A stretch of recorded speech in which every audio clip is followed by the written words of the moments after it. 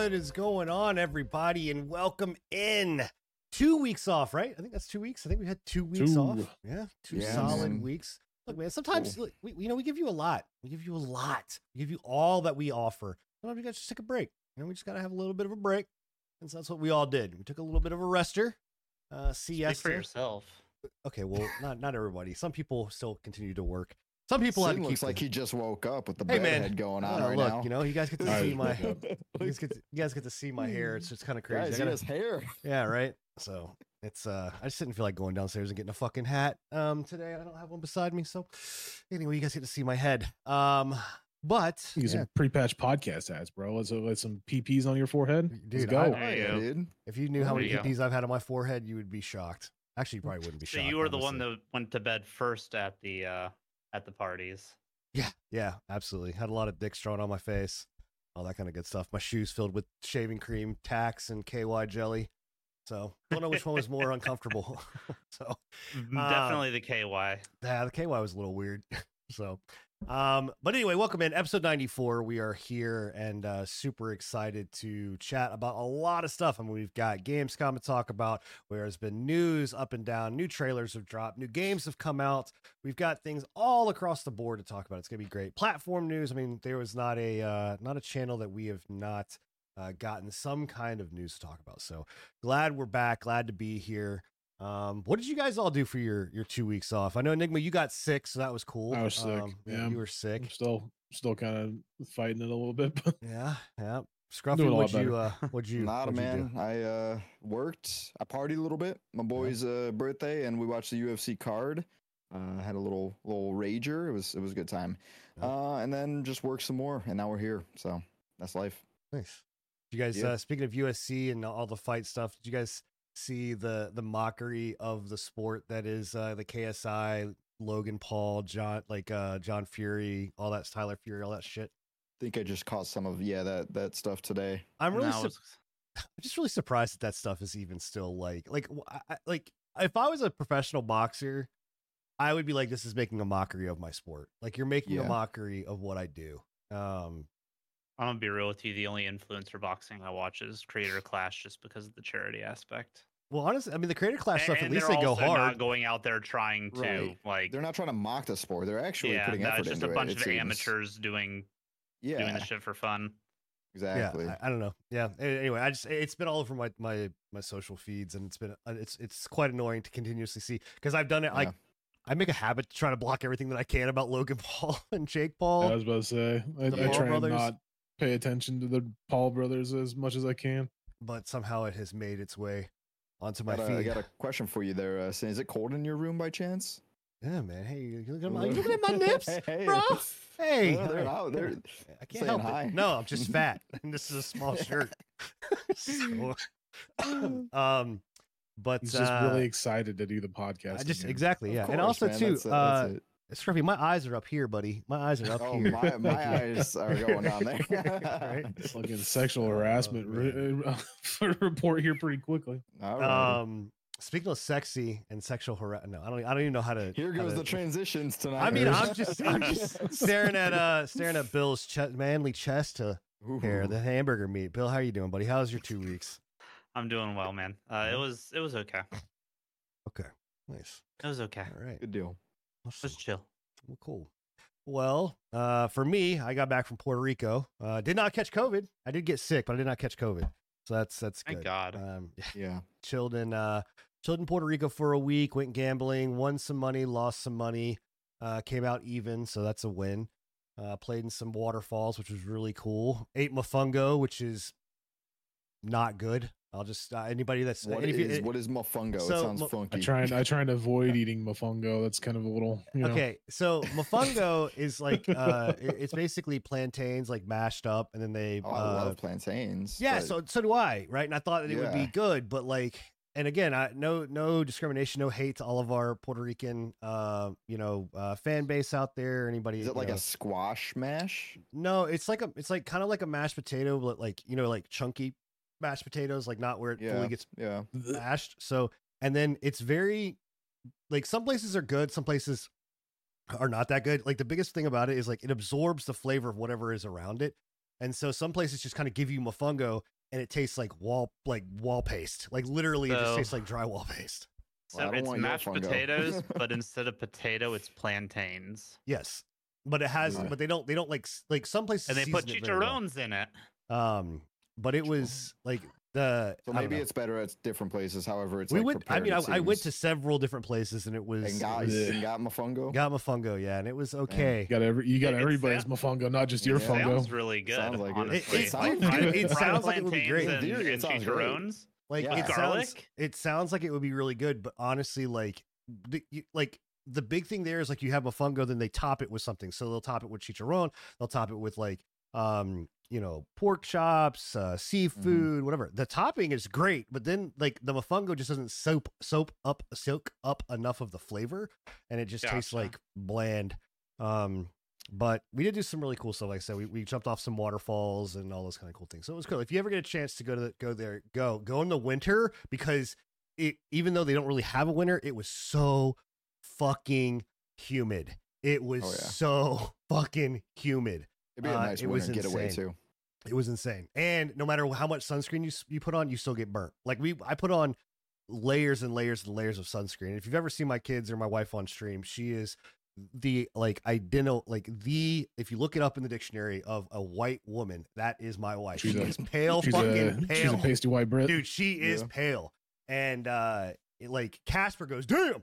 Anyway, and so just loaded her up with sunscreen, and she still got burnt. Like I don't know. I don't know if it's like the sun down there is different, but it's wild. Some people have it was different. I'm telling you, man, it's weird, dude.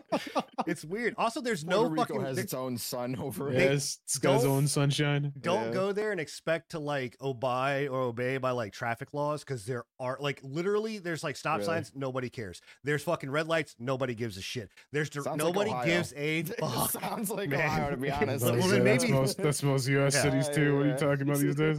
Maybe you'd have a lot of fun down there or know how to drive, but it terrified the shit out of me with Ubers and stuff like that. So anyway, but yeah, so that was what I did over the 2 weeks. But glad y'all had a good time there. Yeah, absolutely. But happy to be back. Excited to be back. So let's jump into it. If you are new to the show, and this is your first one, well, stop right here. Go listen to. We'll keep us up in the background, but go like queue it up for the other 93 episodes that we've got. But we talk about all of the streaming platforms news, whether it be Twitch, whether it be YouTube or Kick. This week is no different. I think where did I'm on the Twitch news. Duh. And so Twitch had two things kind of roll out, one of which we can't find the article for. Don't know why it's like gone missing, but Twitch has updated and adds new rules around their banned users. I don't know if you guys saw this or kind of looked at it. To me, this is kind of the thing that I thought this was already a feature. No, yeah, like when they released it, I was like, I thought that was already a fucking thing. But yeah, no, apparently not. No, never was an actual thing. I think up until now, it's always just been like shadow bans, pretty much. Yeah. Like so you can still watch and everything. You can still watch, right? You just couldn't participate in chat. Correct. Pretty much, or I don't know if they could. They could type, but they wouldn't be seen. Yeah, so they could type in chat, but nothing would be seen. So. They basically were just there, and they thought they were participating, but they're not. But now it basically completely blocks them. They can't be seen at all. They can't see the stream, any of that kind of stuff. So, I mean, it still doesn't stop anything from somebody creating another account and then just. And it's something that's optional too. You could turn it on and off. Your bans don't have to be this like complete shut off. I was curious because I know a lot of like big streamers and stuff will ban like people for random reasons sometimes, it seems like. And I think it's good to have an option just so that if you happen to be banned somehow, some way, but still want to enjoy the content, you can. So a lot of this is coming up in conversation more because there's two sides of it. One of which, like, I'm kind of on the side of like, I like the shadow ban policy because I still want the viewer. Like, I don't give a shit if you're a toxic piece of shit. I don't give a care as long as I can't see what you're texting and whatever else. Hate watchers are loyal, man. Yeah, they still watch you. But I don't know if you guys have seen all the stuff that's been going on with like Fusey or whatever, Falsey or whatever his name is. I don't like him. I don't like his content. I don't whatever else. But like all of the swatting that's been going on. And so a large community is like, no, it needs to be permanently banned like this because it stops them from being able to SWAT. And I'm like, well, no, it doesn't. And then it doesn't stop them. It just it doesn't even stop their satisfaction because they'll still get if somebody does something like that, which nobody should ever do, they'll still get the sources elsewhere.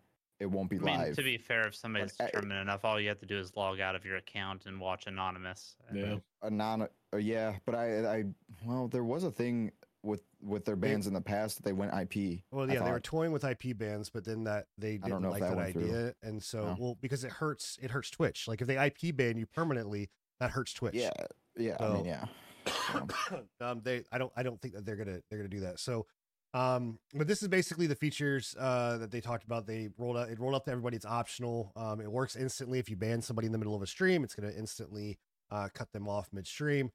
Blocked users will automatically be prevented from watching, and it does not prevent. I don't know what the rest of this says. Hold on. It does not prevent them from watching VODs or clips for right now. So yeah, that's interesting. Yep. I just find it interesting that Twitch is doing this, where banning somebody can shut them off from your stream, but they're not doing anything about embeds. Yeah, well, that was actually what I was gonna say, because embeds have come back again. I don't think they've ever gone away, but like the they never went away. No, I'm saying I'm saying the topic, like the topic has come back. Yeah, because Baldur's Gate was a big one with certain platforms using their personal websites to boost their views into that category in particular.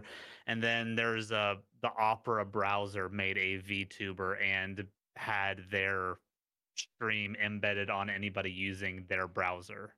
And so I don't understand that, because I use Opera GX, but what do you mean it embedded it? Like to where?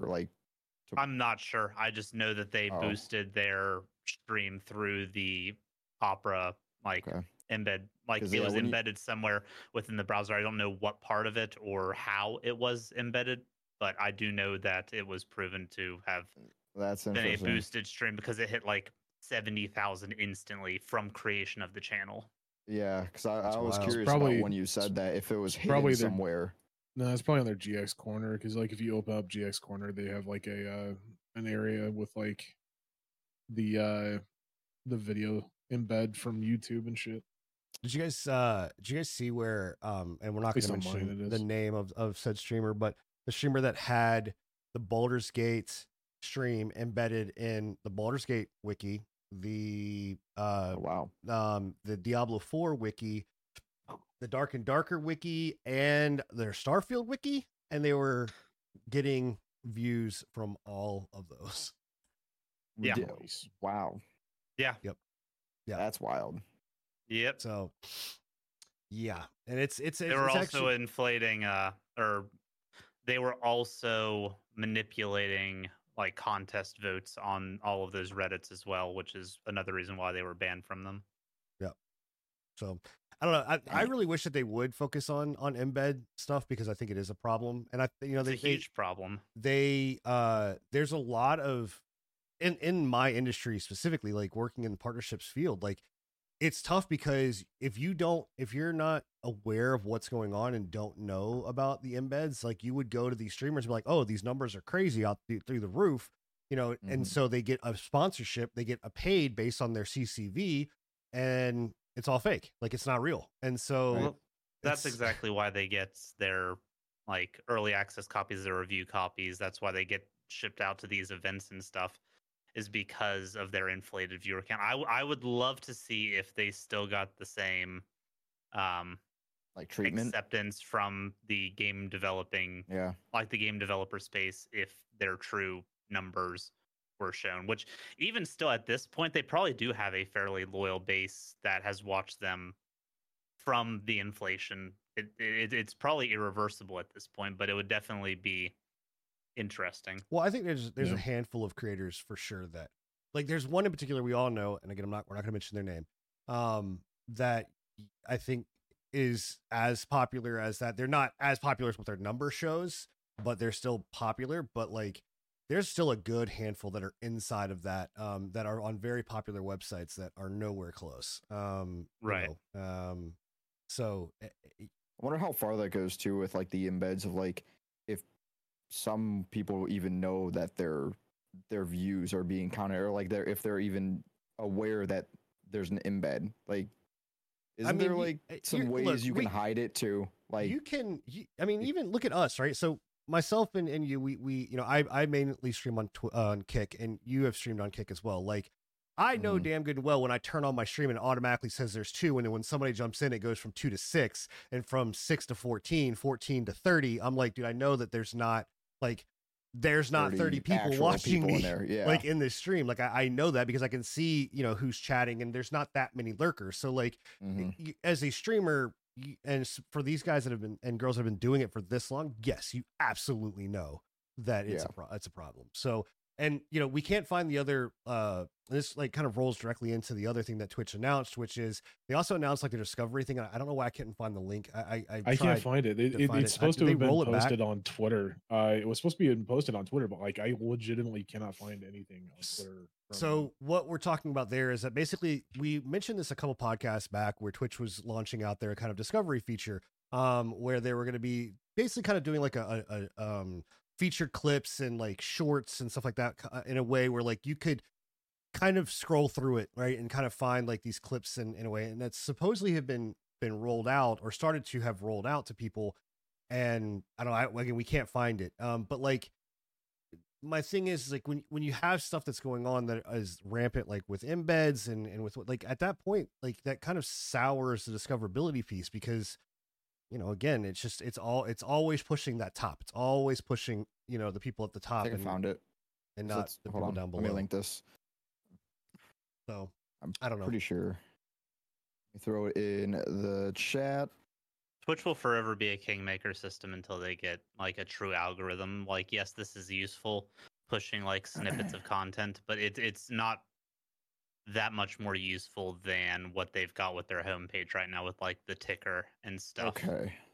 Dude, did you get that? Their ticker, yeah, I'm pulling it now. Their ticker is atrocious, by the way. Like it's real bad. It's and then their recommended videos, like what we were talking earlier in the week with the thumbnails that Twitch whatever grabs is interesting. Is that what you were looking for?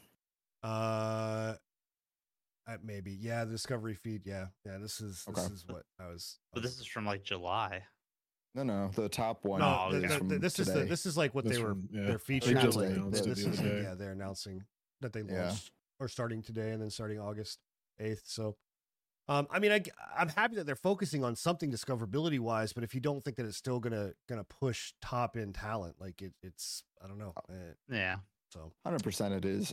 I mean, just today I did feature a few clips. They're old clips. I was just curious though, so I guess we'll see. And I'm wondering, gain 1 or 2 views because they are old clips. Trust me. Well, I'm wondering too. Like, so I mean, that's interesting because I will see it and wait and see, because that's the one thing I do love about like YouTube's algorithm with and the way they do it, because like, you know, I follow the Pre-Patch podcast and obviously our clips. By the way, if you don't follow Pre-Patch podcast, you should subscribe to us on YouTube. And you can get like all of our clips and things like that. So if you miss the show, you get all of our kind of some of the best content that came out of the show. But that's like funneled into me constantly, you know, whereas with this, I don't, when did you upload? Like, when did you start that? Like, did you feature them today? Literally just today. I saw a tweet saying people can start featuring them. So I literally just clicked it. Actually, I would be interested to see you, since you have an inactive Twitch account right now, you should do it too, just as a, you know, a test, a theory, you know, see if anything happens. Yeah. I'm curious just to see if anything happens from that too, being that your account is inactive. Yeah, I'll give it a shot. Why not? We'll see. Yeah, doesn't hurt anything. So no. So yeah. Well, that brings us right into the YouTube news, which is, give me 1 second, make sure I've got it pulled up here. So we got a couple of bits of YouTube news. So one of the first things is, I don't think it's a shocker to anybody, but their YouTube is being accused of aiming ads at kids and promising that it wouldn't. Essentially, I think, Bill, were you the one that put this in? Who put this in? Just no, I put this in. I didn't even hear about this. Yeah, I didn't hear about it either. So back, this was back in a while ago. I do remember them saying that. Yeah, they got in a lot of trouble for like like targeting like specifically children for certain or for certain ads. Like probably they got in a lot of trouble with restricted videos, I'm sure, right? Some of them, yeah. So some of them were not so much. How they factor into, finding the content that kids are watching.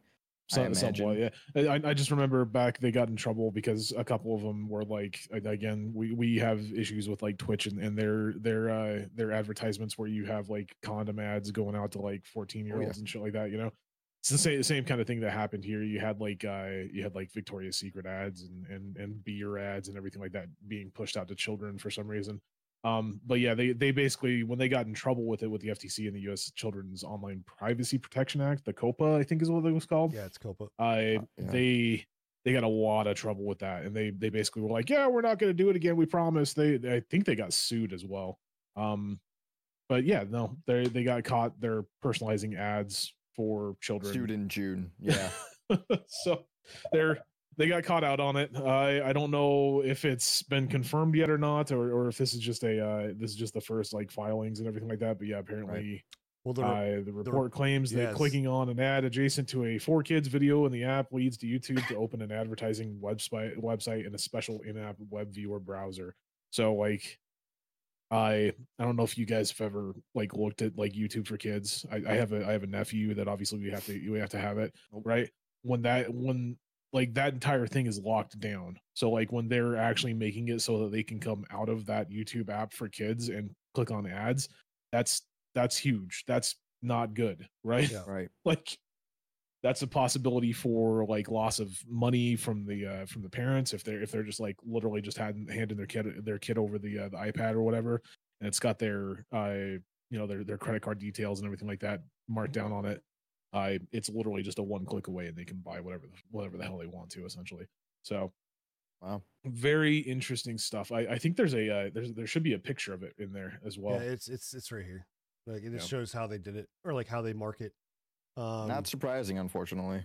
It's and then on the way YouTube is. Most of these sites are. Yeah. And then on top of that, they also YouTube is trying to figure out an AI strategy to work with music labels. Basically, essentially trying to get around kind of the DMCA. I mean that's a big thing for all creators, whether it's streamers or not. Is basically just being able to play. So they're trying to use AI to get around paying royalties, essentially. I mean, I don't know if it's that they're trying to get around paying for. So like they're investing in building like a management system for content IDs to update policies on like uploaded content that's been manipulated by AI. So like we've talked about it in the past. AI, when it comes down to like AI generated art, right? A lot of that art is copied from something else and shifted around a little bit, right? So like AI generated music is just like that. It's just taking music that's already out there and shifting it around a bit and making it another 20% different, essentially, in some cases, right? Like, so basically YouTube is trying to figure out a way that they can get a like a content ID system out, and they want to update their policies on uploading content that's been manipulated and deployed through generative AI tools to help detect those kinds of videos and such. When you're talking about like the AI generated music and stuff, you're talking about like Patrick Starr singing like "My Heart Will Go On" or something. No. So yes, in some instances, but also no in other instances. Like there are actual AI generated music. Like you can go to certain AIs and they'll generate complete music for you. The quote one right here is basically "Heart on My Sleeve," right? It went viral on TikTok. It's featuring vocals by what sounded like Drake and The Weeknd, but it was AI created. Right. Yeah. So yes, in some instances, yes, it is trying to contact that, or it is trying to like push that stuff as well.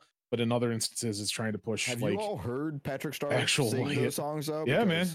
Did you not hear the one that I posted last night from Eric Cartman? Yeah, I'm not watching your Cartman sings, bro. He sings so good though, bro. Like I am like physically shook at how good he sang that, bro. It hits the soul. Some of them, like Eric Cartman's got that rasp, but it just hits, man. It hits. My my also kind of thing on this too was that I could have sworn I saw a report that came out with this that was talking about them utilizing this strategy and working with UMG, which is Universal Music Group, to be able to open up the ability for creators to have access to songs with inside their label,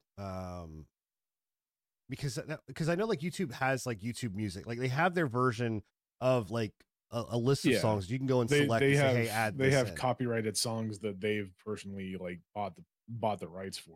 Like I swear I saw an article that was according to like working with this, because I know they're partnering with UMG, like that's one of the biggest things that they're partnering with is because to help kind of it's right there at the bottom. The Financial Times are reporting that UMG and Google, YouTube's parent company, are in talks to license artists' voice and melodies to train AI models. Yeah.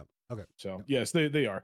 I don't know. It's a weird one, man. I'm getting really worried about like the whole AI thing. Because like it's starting to get to like it was cool at the start, and I was like, oh, this is a really cool tool, and we use AI personally on the actual podcast to do some like minor edits on our videos. Well, Enigma is AI. But you guys just don't know AI, that. Technically, yeah. I'm just an offshoot of Bill.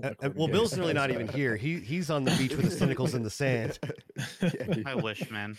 So it's one of those things where I am getting a little worried about it, and I'm a proponent to use AI, but like it's starting to get to a point where like it's the voiceover talents, like voiceover talents, video editing, deep fakes, everything like that, like is being pushed into these AIs, and it's getting to a point where it's getting a little scary. I mean, I've seen a few, but I saw a legit looking deep fake of like Justin Bieber repping some.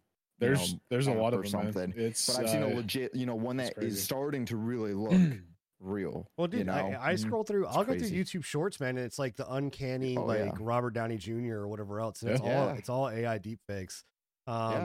If you want, you take that Eric Cartman song, right? Like it sounds exactly like him. Like that they have trained that model so well that like. It's impeccable. Dude, you can't tell. I didn't watch all of it, but there was one and we don't got to keep going on about examples, but Asmongold had one come out on him. Did you see that? No, I haven't seen that one. Yeah, he was singing some like rap song or something. That's funny. Dude, but it sounds like him, man. You want something? So there's a documentary called Who's War? Who's War on Netflix. Go watch it. It talks about AI and the AI use in military applications and where it's at and where it's going and stuff like that. Let me tell you something. It will like on both sides. You're just kind of like, well, because at the end of it, you're just kind of like, well, what's the point of fighting this? Because one part is like trying to fight against it, the other part is not. There was that AI that turned back on the soldiers. Oh yeah, dude, and started shooting them. That's nothing compared to what is in this in this thing, dude. Nothing. Dude. There's an AI that they turned around that they created to be able to create like healthy molecules to be able to combat like diseases, cancer, Parkinson's, all of these like debilitating diseases. And when they were doing it, spoiler alert for this thing, but like when they were doing it, all they did was change one number from a 0 to a 1. They changed one number and it turned it into, they were just like, let's see if it can be toxic. And it came out with 40,000 undiscovered molecule combinations that are 10 times as worse than VX, which is like one of the top nerve agents for biological warfare. God. And they were like, what the fuck have we done? Like we got to shut this down right now, because it was just like creating all of these like deadly things. It's wild, dude. It gives you goosebumps. Go watch it. It's worth a watch. Who's War? Who's War? Yeah, on Netflix. Whose War is it? That's what they're saying. So, in an interesting turn with AI, though, before we move on to the next topic, it was a U.S. federal judge deemed that AI generated art cannot be copyrighted. I saw that. Yeah. Oh yeah, did that come out? Yeah, that was 5 days ago. This is in the artist space, and I think it also extends into. I think it extends to music as well. It extends to music and voice acting. Yeah. Wow. So are they saying that AI generated period, or is it something, because again, like we said, AI generated is based off of another thing? Are they saying that it's like using its fair use? Well, like, no, they're stating that you can't copyright the AI work. Yeah. It's not able to be copyrighted with but are people able to sue against that? Because for instance, like Secret Invasion, right? They used AI to generate the art for that stuff, but like that art came from some of the first shit that the artists had done that worked for Disney, and then they scrapped it and they used AI. Would the artist be able to sue Disney and say, you still used my stuff to create this? Like, would they be able to do that? Because if it's not copyrightable, then at the same time, I mean, it depends. It depends on like if they were actually like employed by Disney, then probably not, because Disney probably owns whatever they created. So, but yes, technically, if it was like art that they created outside of, and he was just like, oh, hey, look, this would be cool, and then they said no and still used it, then yes, 100% he would be able to go in as long as he copyrighted it. That is wild times, man. Wild times, bro. Yeah, it's only gonna get worse. AI is gonna be creepy. Well, it already is creepy. It ain't gonna be creepy. It's already there. The other thing in YouTube news was that links on channel pages are now viewable by everyone on YouTube. Nice. Just what is this? I'm unfamiliar with what this means. They're reworking their link policy, making it so that links are more of a prominent spot on channel pages. So whenever you go to somebody's channel, their links will be like displayed up at the top. Yeah, it's really hard to find them at the current moment. If you go to like our YouTube page, Pre-Patch Podcast, at Pre-Patch Podcast, by the way, you should go to that and subscribe to it. It used to be all of our links, like our anchor and all the rest of our links, you used to have to go to like tab, right? The about page. Right. Now it's displayed up at the top. Like you can click on that and it just goes directly to where all of our links are at. So yeah. Okay. And you can have up to 14 links, and this is kind of their counterpoint to, I know it was a few podcasts ago, they were saying that they were disabling the ability for links on shorts, I think, or certain links on shorts. Yeah, like external links. It seems that they disabled external links, but they allowed the ability to link long form content. Did they?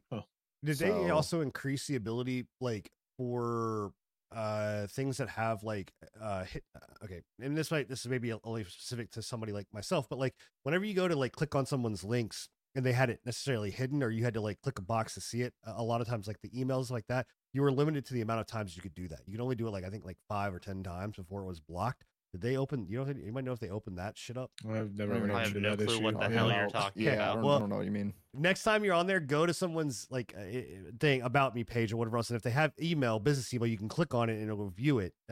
Click on that. It might. I mean that might be an anti-botting thing that they're trying to get rid of. Like that might be something that's like a crawler, like a defense against crawlers. So. I'm not crawling. I'm just trying to email people. You are crawling, sir. You're crawling for emails. So anyway, I'm not a robot. I see what you're talking about. Yeah. Cool. So there's a limit on how many times you can do that. 5. Yeah, it's like 5 or 10. Like I said, it's a defense against like web crawlers going out there and just picking up shit. This link change is not just on mobile, right? On the app, it's across the whole platform. No, it's across all platforms. Yeah, it's across the platform. Good. Yeah. It's not live yet, though, is it? It is. Maybe my shit's not updated. I don't know if it is. I don't think it was. I thought it was on ours. I mean, it says visible for viewers as of today. I mean, that's what this was. Oh, yep, it is. I see my Discord link there. Okay. Mine might not be updated. Sometimes, I don't know. Yeah, I'll need to update that stuff. Cool. All right, cool. Well, there you go. All right, well, moving on to the Kick side of things. Kick had some new updates come out to their app, which is desperately needed because their mobile apps suck dick. It was terrible, to say the least. And so they added some new big things to it. You do have to manually go, at least mine did not auto update. You do have to manually go and update it. But essentially they've now go to 1.51. Which they've added VOD scrubbing, chat replay, a lot of stuff to be able to like view VODs correctly. There was a horrible thing that I got where like you could not rotate your screen to go landscape mode. Had that. They fixed that and added that in there. They added toggle buttons, rotating the phone. Wait, they added taco buttons? Toggle. Yeah, taco. You can hit a button, get a taco. I was like, bro. It shoots a taco out of its charging port. It's great. I can add a taco button. I might move to Kick if that's the case, man. Free tacos, let's go. Added they added new green emotes, sure. Added animation to loading and VOD clips. Just basically a bunch of new updates that came to the thing. The one thing that I want to talk about that we actually don't have in the notes, but I do want to bring up this, and this is actually something big, and I'm gonna call this out. Like, this is the platform that I am streaming on, but I'm gonna call it out. So Kick Eddie, who, if you're unfamiliar with who Eddie is, Steak Eddie is the owner of Kick. He's CEO. He's like and he's also one of the co-founders of Steak. So he made this statement saying that we'll have 51% of the English-speaking live streaming viewership by April 2024, and that the first 10% has already been achieved. That's not true.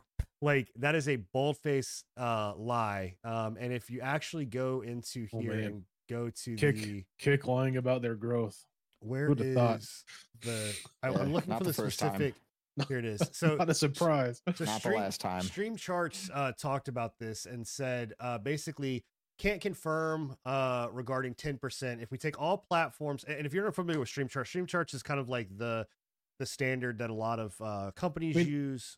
And honestly, like I don't even really think you need Stream Charts. Just look at their viewership. Like, I don't really feel like their viewership is 10% of the fucking viewership. Like, yeah. Well, I mean, they basically said in here, they were like, if you take all of them and all channels in English speaking, in July, Kick generated 4.05% from English live streaming hours watched. I can see that, yeah. Like, and if you only counting, and what I think is significant is they're saying, they're basically, and kudos to them, like kudos to Stream Charts for doing this, right? I mean, you know, is to go, you're only and if you're only counting Twitch and Kick, then that's a wrong concept, because you're talking about English live streaming. And actually, YouTube just had a thing that came out like moments ago where an article showed that YouTube has actually surpassed Twitch for teens to go view gaming content. That, yeah.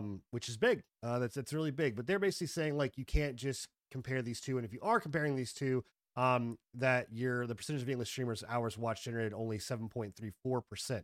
So this is not true. Was just a flat out bald-faced lie. On their stand. All right. Their way to go. Shocker. Steak Eddie. Yep. So, on top of that, Kick also, this is coming from the Dextaro, but Kick also shared an update. We talked about this a while back, which leads into kind of some of the things that may be not as true as what we're hearing, which is that, you know, Kick is buying creators. Yeah. And they're sharing, and again, I think it was Eddie, right? Eddie was the one that talked about this. Yeah, they were interviewing the CEO, Eddie. But basically they're saying that he wanted too much money, that you know, and that it seems like they were implying that 50 million was the number, and then that basically Kick is saying that you know, it couldn't meet that number or match that number. But also too that a lot has now come out saying that the contracts that have been said that Kick is putting out there, or well, the streamers are putting out there, isn't true. So for instance, XQC's, that actually it really wasn't $100 million, that it was less than $100 million. And that has that been confirmed?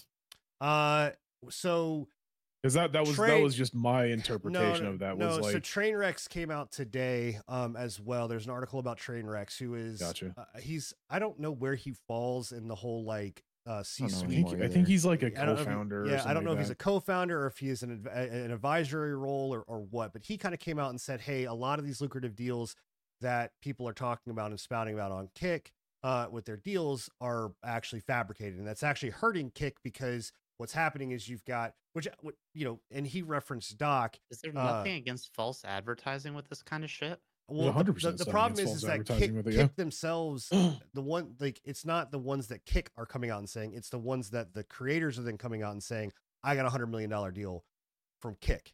And then I don't know if they can go after Kick for saying like, hey, like, you're not shutting this down. Like, you're not saying that's not true. It should be part of their contracts and not be able to fabricate their fucking. They can't. I mean, they can't go after Kick for not saying anything about it, but like they can 100% go after Kick for like promoting it. Yeah, 100%. I would think, yeah. If they're caught by anybody, or if they're caught at basically confirming that these people are coming over and they're not saying anything against the fact that like that's not their real contract. Yeah, and that's like probably bringing streamers Yeah, because it is false advertising to get higher contracts, right? Well, that's what Trainwrecks is saying, is that basically right in like this, for instance, which again I think that Doc is actually a steal at $50 million, to be 100% honest. Yeah, dude, that's what I was saying. Is I think I would have went for 100 million on him rather than XQC personally, but what he is saying, that's if they paid XQC 100 million. Like right. That's the biggest thing that came up with this whole entire thing was like I'm looking at it now and I'm like, well, did XQC actually get 100 million? Or did he just get a certain amount of money and then he got some kickbacks for doing doing gambling and shit, because like that's the biggest thing with that's been a huge deal recently is like everybody like Shaq. I don't know if you guys saw that or not, but like Shaq's even like, hey, I might start streaming for $100 million deal. He's actually trying to get like a deal from these streaming services and shit. Go above and beyond even what athletes make, dude. It's just groundbreaking. It makes you wonder if Rice Gum was actually being truthful whenever he was discussing the contract that he turned down. 100%. Because XQC was the first one to shoot down that Rice Gum was being like not saying that it was true. Maybe he actually was. And like if it ever was a lump sum, and then he said the rest of it was going to be paid out based off of how many hours he spent streaming and gambling. They had a requirement for him to hit. Yeah. Yep. And that would honestly make sense because like if it did come out ever that like XQC was in on this and his contract deal wasn't actually 100 million, he could get into trouble for it too, like for false advertising with that as well. So it's just it's a really slippery slope and like when it came down to like them, like his exact words were let me see where it was. Cover for me. Doc wants 50 mil, and Doc's not playing around with that number. This was Chinese. I think this wasn't the CEO, whatever his name is. This wasn't him doing the interview. I don't know who Chinese is. He's the head of product. Okay, head of product. Yeah. So Paulie I'm probably butchering your last name. Chinese. That's what it looks like to me. We'll just call you Paulie. Paulie basically said that Doc wants 50 million and he's firm on that, which he should be. 50 million for Doc is like 50 million for Doc is like underselling himself in my opinion, like we've said. But he says, I love the Doc. I've watched him for years and years. I think he's one of the most entertaining streamers in the business. But 50 million is 50 million. And I'm like, you're the company that's literally going out there on a daily basis going, who wants contracts? Who wants contracts? Who wants contracts? That's what I was going to say about this whole thing too, is that I think that this kind of points to a bigger thing of saying like, this is why Twitch made it a thing of like, you keep those numbers quiet, right? Like you keep that number quiet, because once you open Pandora's box, whether you lie or tell the truth, if once it gets out that you're doing contracts, once it gets out that you're handing out contracts, everybody wants contracts. So it's like that old saying of like, if you ever win the lotto, don't tell anybody that you won the lotto. Don't go out and start spending money like you won the lotto, because once you do that, everybody's going. I wonder if that had anything to do with Mixer's demise too, because wasn't numbers coming out for Mixer's buyouts? Yeah, but Mixer wasn't really like going out there and being like, "Hey, here's a contract for you. Here's a contract for you." They were just buying people left and right. They were buying some big names though at first. They were buying big names, but they weren't going out there. They weren't going out there on social media and being like, "Hey, who wants a contract?" It was just it was very backdoor coming out on social media though. They were, and that's not. Still, I was just thinking, Rip Mixer that with their poor So this entire thing kind of made me question like if Kick is actually doing as well as they say they are. So the other side of this, the flip coin, is that they just launched their Kick First Class. I don't know if you guys saw that. So hourly payout, right? Where they're paying out certain content creators. They did a first wave of 50, and then they're going to do another wave of 50. Then they're going to do another wave of 100, with the goal to add all affiliates by I think 2025 is what they said to it, to where they're going to pay out creators. So I don't know. I mean, I don't know what your guys' thoughts on this. I mean, because again, we all thought that this was kind of like, I don't know if they're going to be able to do this, or this is just. I still don't sustain it. Yeah, I still don't think it's sustainable at all. Like we've talked about it multiple times, and I don't really want to go over it anymore. I think it would be brought it up so many times, but like, I think it would be huge. It would be huge. 100%. It would be everything, dude. Like big mix up.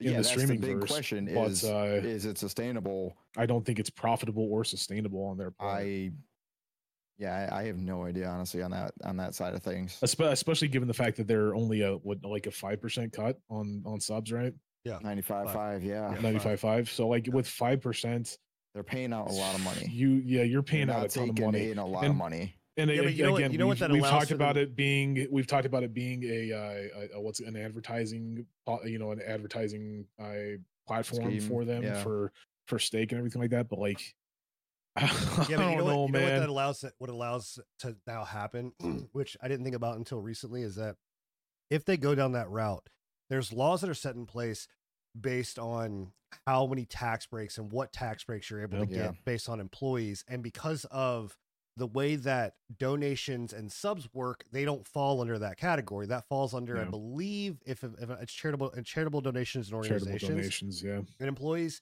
If stake swings this way or if kick swings this way, that's a whole nother side of things, man. Now they get a tax break, which right now per employee under a certain amount, you can get, I think it's up to $125,000 per employee over a 2-year time frame. Like, again, we're not financial advisors. We cannot get, this is not financial advice, but that now they just put 50 people on payroll.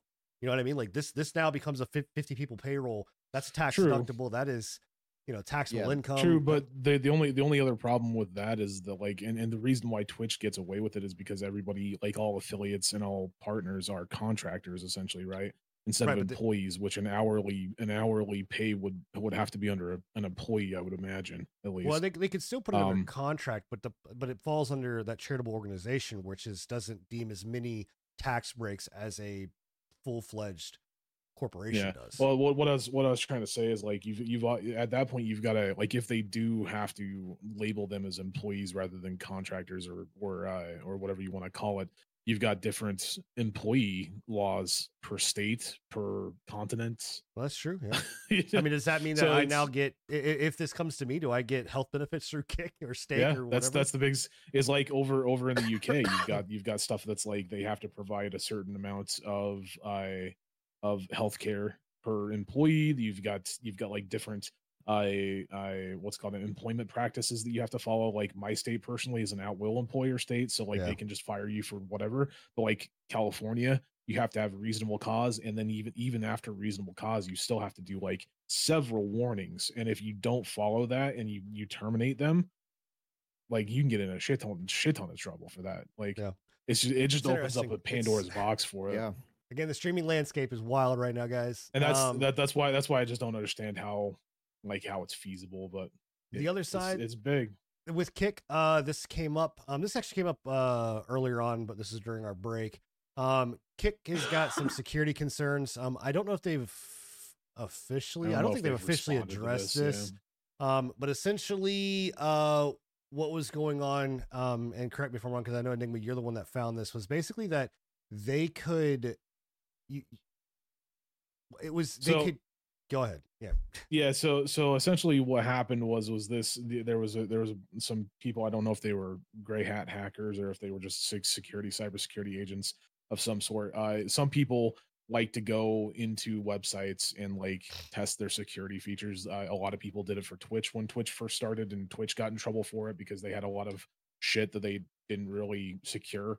So essentially what happened was, I think they found a couple of different situations that could happen. One of the biggest ones was like they could get into your system through like uploading vaporware and like spyware and shit, just like through the panels, right? Yeah, well, not just your panels, but through like the video. Yeah, through like your video stream. There was also some situations of like they could physically like go into the back end of the code and change up their display names and like how they are displayed on the actual website. So like they could go in there and all of a sudden they could be like Trainwreck, and they're not Trainwreck, and they could start talking shit in your chat as Trainwreck essentially. And there was a couple of different things. It was, I think the biggest security concern was the one where they found that you basically like you could inject code and you could inject spyware, malware, et cetera, just through like live video feed sources, which is huge. That's very scary considering the fact that like you'll never know about it until whatever they upload goes off, and then the biggest concern was like they brought it up to Kick, and Kick's official response was like, oh yeah, we've got dedicated people that take care of this. Here's the email address for our bug catching team.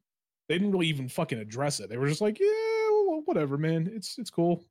We actively receive reports for that. It's whatever.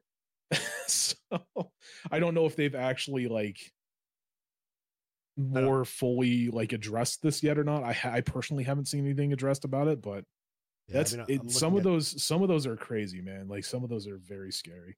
It is scary, man. I'm looking at any of this, and I'm not seeing anything so far that's come out that says. I mean, they have this. So basically, I know the 2-factor authentic, but that's not really talking about that. That's not going to help. Yeah. So and again, I can't fault Kick for it because again, it's every website has this kind of stuff. You'll have these gray hatters that go through and just kind of fuck around with your site code just to see what kind of backdoor access and what kind of security concerns they can have. And then usually if they're a good gray hatter, if they're a good gray hat, they'll take that, those security concerns to the company and be like, hey, you might want to shore these situations up because you're kind of opening yourself up to some fuckery. But they're a bad gray hat and they don't do that, then it's not good. It's not good times. No, not at all. Yep. Well, there you go. So that is the platform news for the week. And we are now moving on to a segment that we call What Are We Playing? We have 2 games right now, and hopefully coming up here soon, we actually will have a couple more. I'm excited about some new games that have been announced, some of the stuff that's dropped in early access. And definitely make sure that you stay tuned. Again, we've mentioned this before. Subscribe to the channel. Go and make sure that you go to anchor.fm/Repatch Podcast or your favorite podcasting app and subscribe there and link up with us because we've got some cool, interesting things that are coming down the pipeline that we're not going to share yet. I've shared with some of these guys, but not shared in fully with some new upcoming games and some scoops. So super excited about that. But let's talk about Wayfinder. So Scruffy and I have played the early access version of Wayfinder. Enigma and I were playing the beta version of Wayfinder. So yeah, kick it off. Yeah, okay. All right. So here's the thing, right? So if you're unfamiliar with Wayfinder is a third person. They claim MMORPG that is action based. That is it's an over the shoulder. It's light on the MMO. Yeah, I would say it's very light on the MMO. Yeah. It's about as MMO as Destiny is.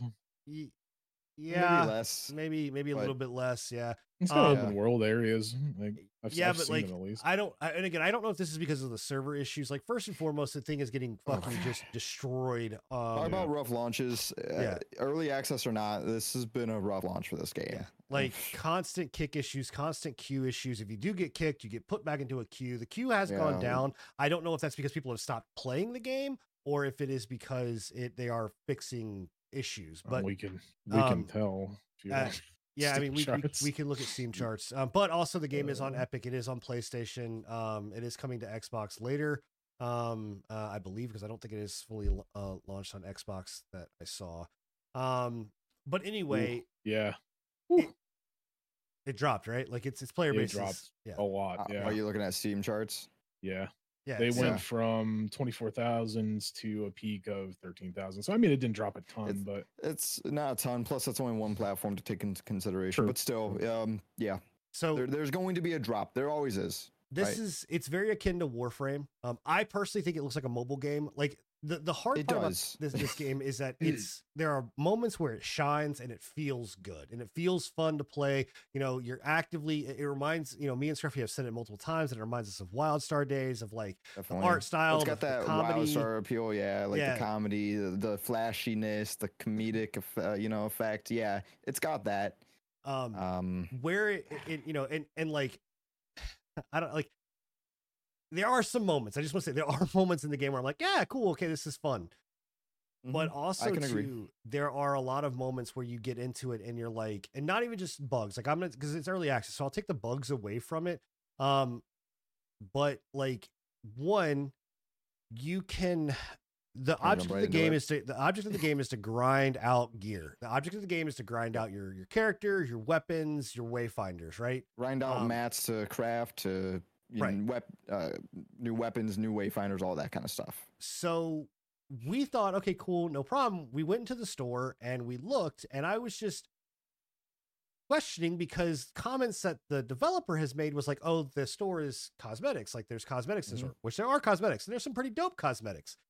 But cosmetics, there are also a tab that says weapons. So I was just like, So me and Scruffy were kind of like playing around with it. And I was like, screw it. I've got my Founders Edition coins. I'm going to dump another $10 into it. Oh, did you get your coins? Yeah, finally? I finally got my coins. That was one of the other bugs thing too. Yeah. People spending $150 to get into this game if you choose to get to the Big Boy Edition was not getting all of their stuff. So I spent another $10.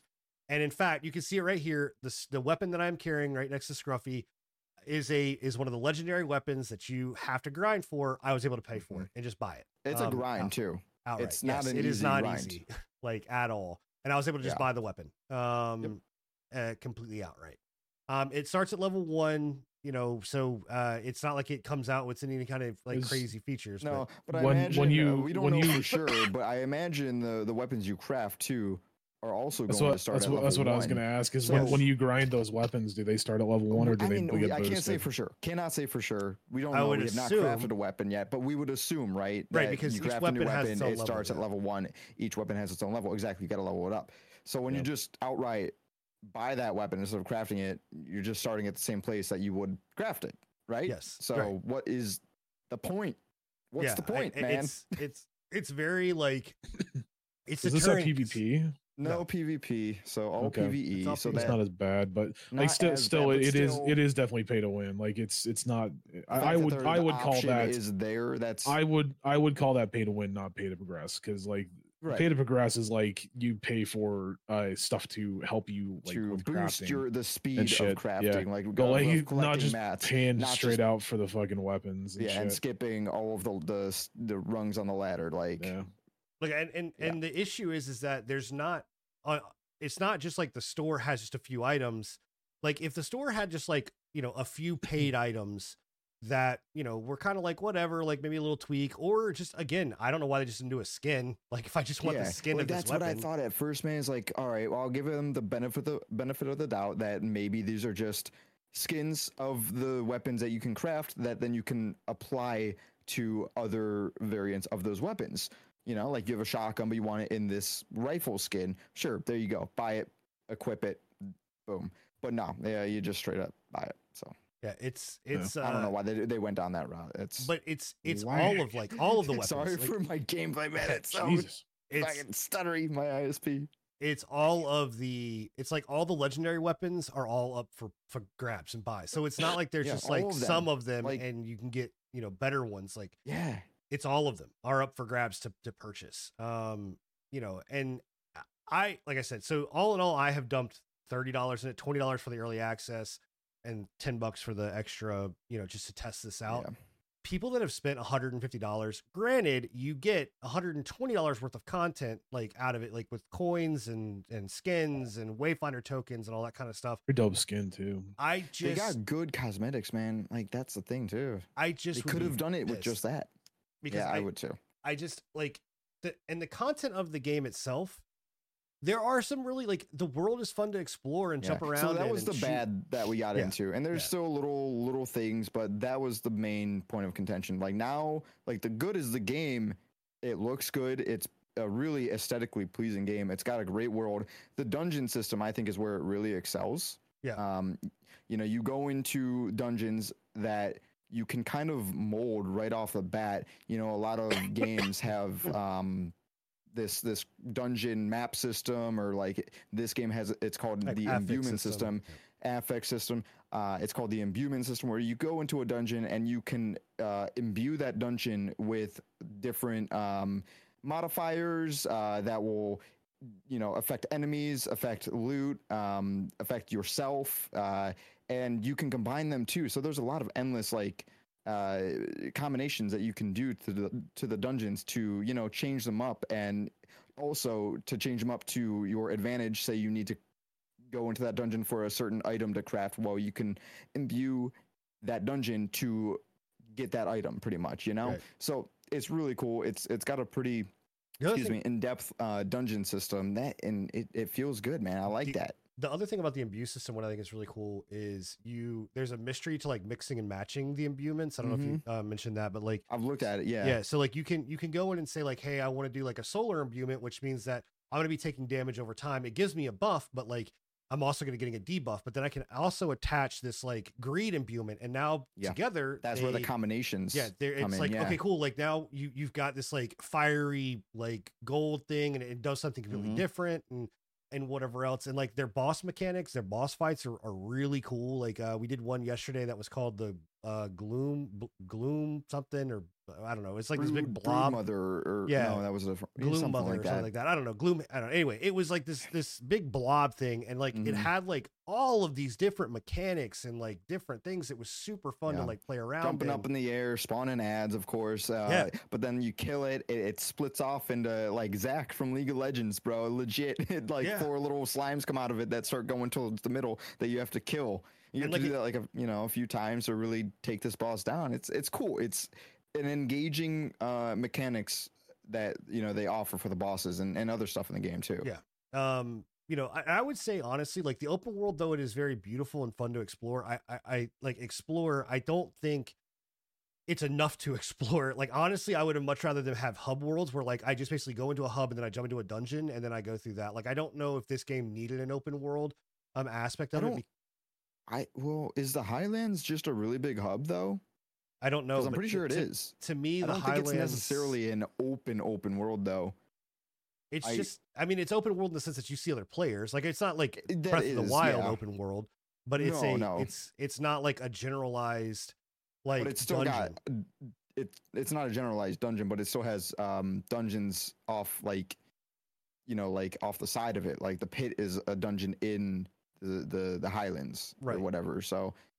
But I think it is kind of like a hub, but it's a large scale hub. I just don't know if there's a necessary reason for that to exist. Like I think that this is the crown jewel, which is their dungeon system and like that. Definitely. And like I much would have rather just gone to the whatever the great lift, been there, do my shit there, then run out and say, okay, cool, I want to go and do this dungeon. True, right? But I also think that depends on like the type of player you are.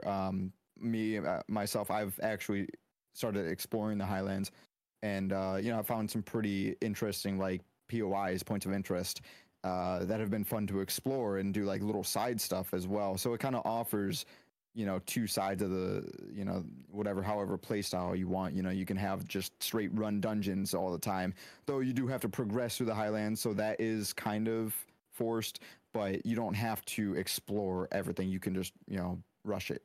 Yeah, I guess so. I mean, but I guess. It does have dungeons. Yeah, so it's an MMO. It's an MMO, so then that means it's dungeons. An MMO. Yeah, absolutely. Yeah.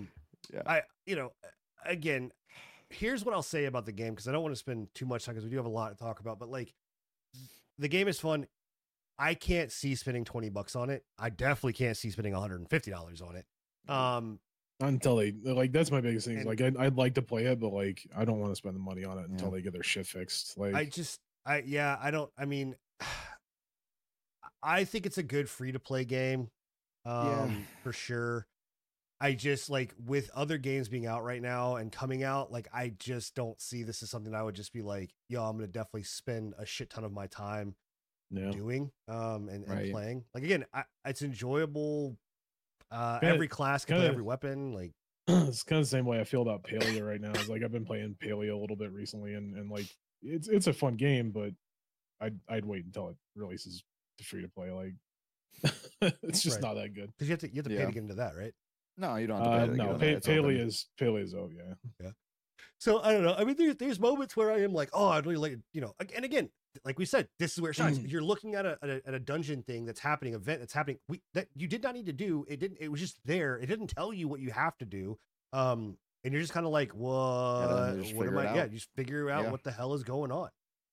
Which is cool. Like that's a really great exploratory, kind of nature to the game. But I don't know. Like I don't.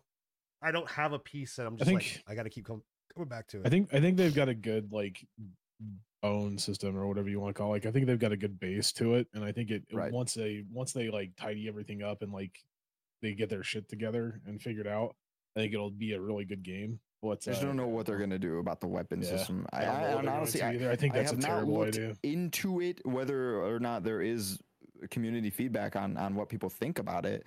I can't see they call people being happy about it. I went on to like Reddit, and there's a lot of people that are complaining about like I was trying to figure out if rightfully it was like that night you guys were playing that first night. I was trying to figure out if it was pay to win as well. And Reddit's tearing them apart for it. I hope they somehow roll it back because it is. Well, it is. No, 100%. It makes it pay to win. I don't think there's any argument. No, it is. Yeah. So yeah. So that's Wayfinder. The other game that came out, and I didn't even know it was even happening. I've been playing a little bit of it. I haven't been playing it on stream. I played it on stream for a minute, and then I stopped. Do you want to say this is not our gameplay? This is gameplay. I want to give credit to where credit's due.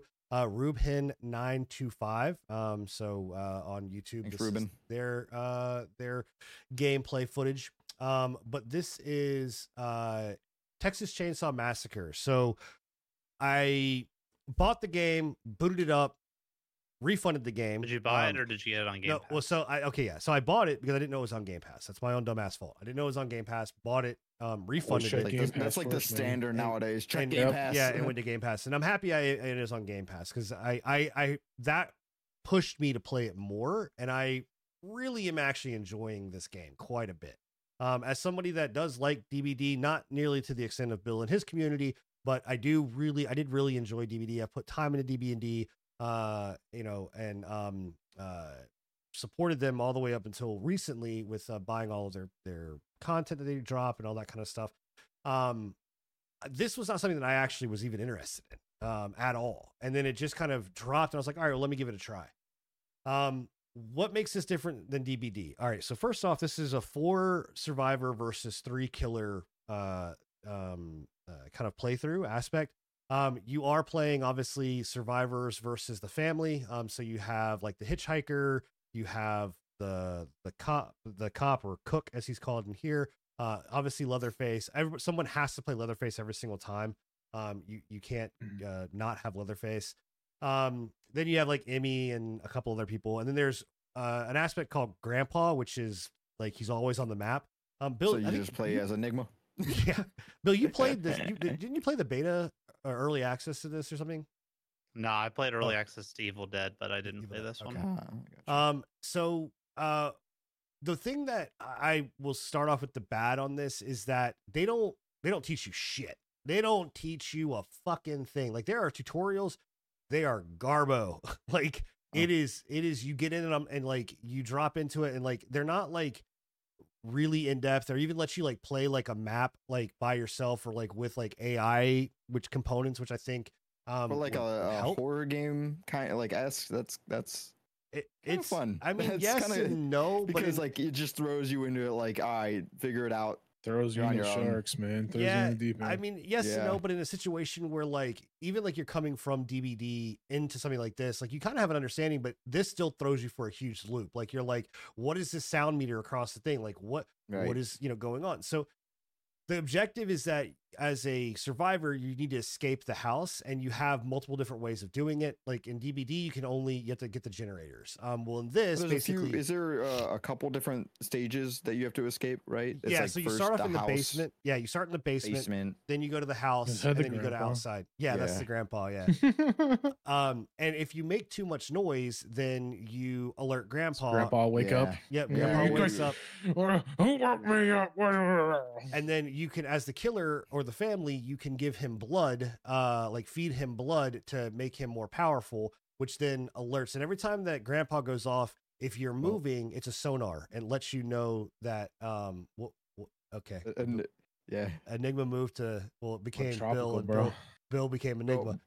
Bill had a BRB. But anyway, so it's like a sonar. So the sonar goes off and it lets them know where you're at if you're moving. And the more that they feed grandpa blood, the higher his level goes and the more frequently it's going off. And then at the highest level, level 5, even if you're standing still, it's going to alert them to where you're at. So there's a mechanic there that lets you rush it. Basically, you can rush Grandpa.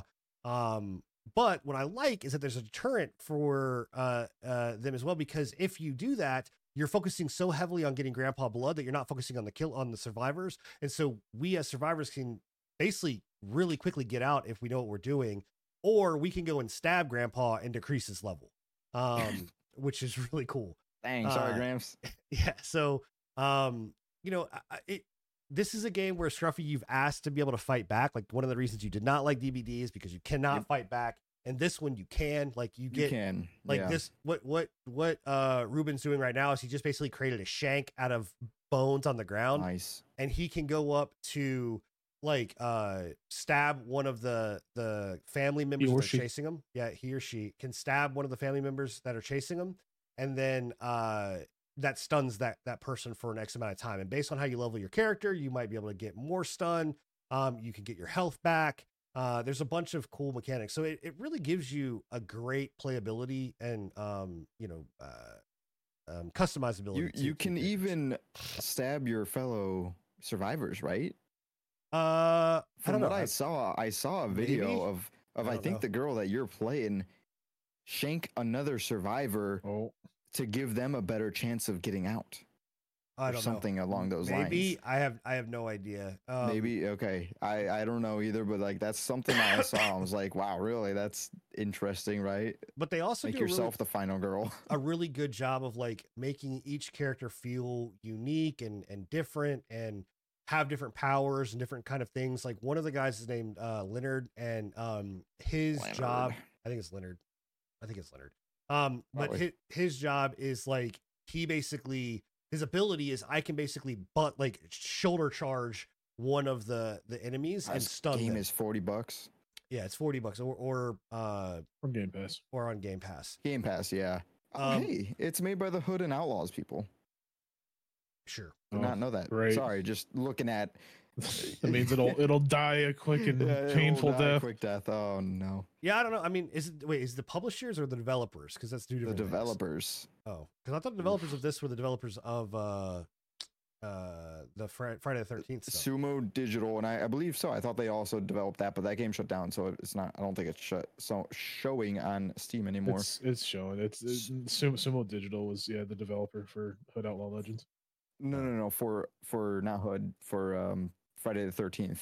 Oh yeah, I'm not sure about that. Yeah. Well, look, let's like Hood Outlaws had a lot of potential. It just it did. Yeah, it had a lot of potential. It's just the fucking development company didn't do anything with it. Yeah, well, that, and I think also the community gave up on it pretty quickly too. Well, because the fucking developers didn't do anything with it. Publisher. Oh no. These are separate developers. Maybe I could have sworn there was something.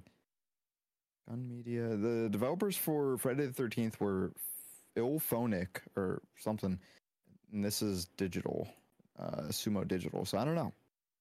But is it the Hood Outlaws guys? It's the Hood Outlaws guys for Texas Chainsaw Massacre. They're the same. Okay.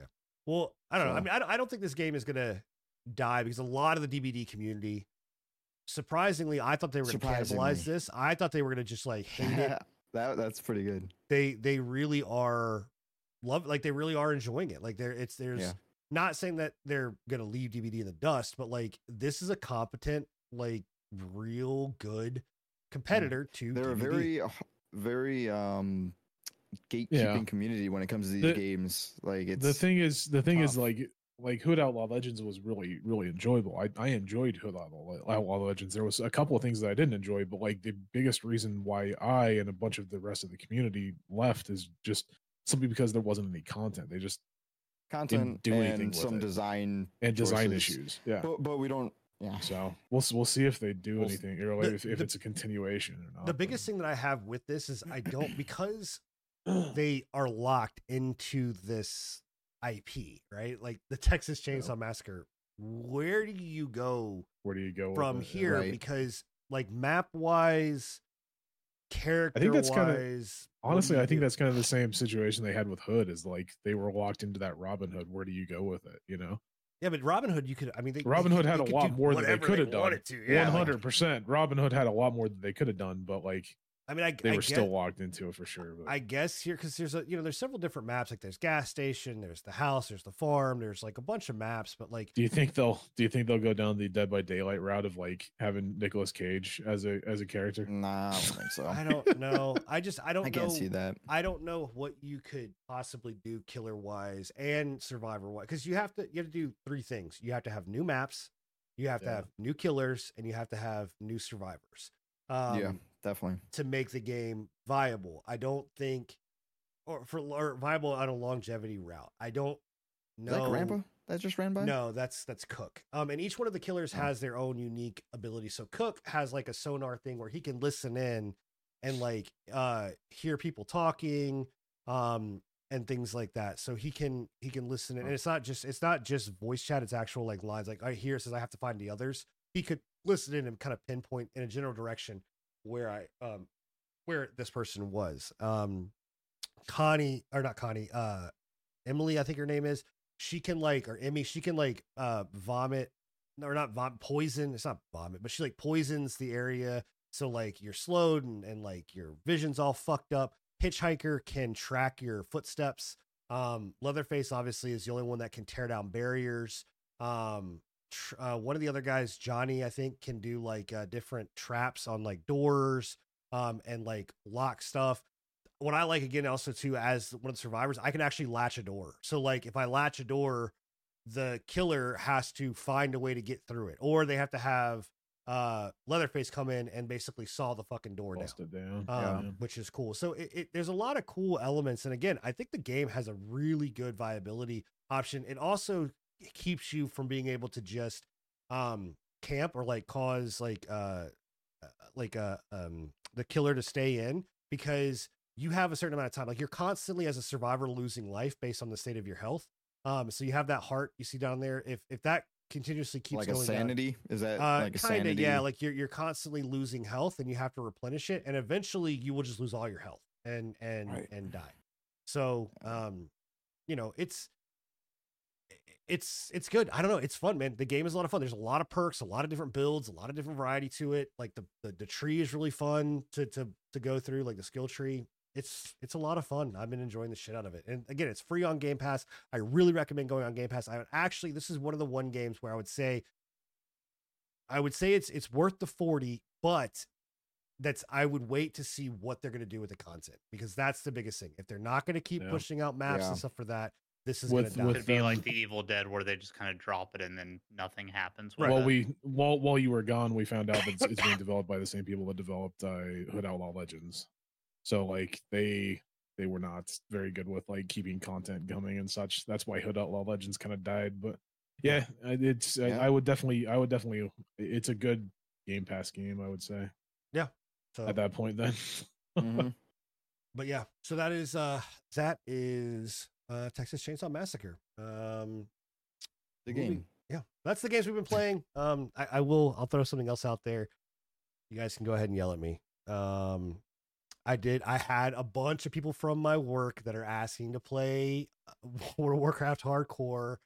And yes, I subscribed to play World of Warcraft Hardcore Classic. That's not surprising anymore. We already know that you're a Blizzard shill. We already know that you're a Blizzard whale.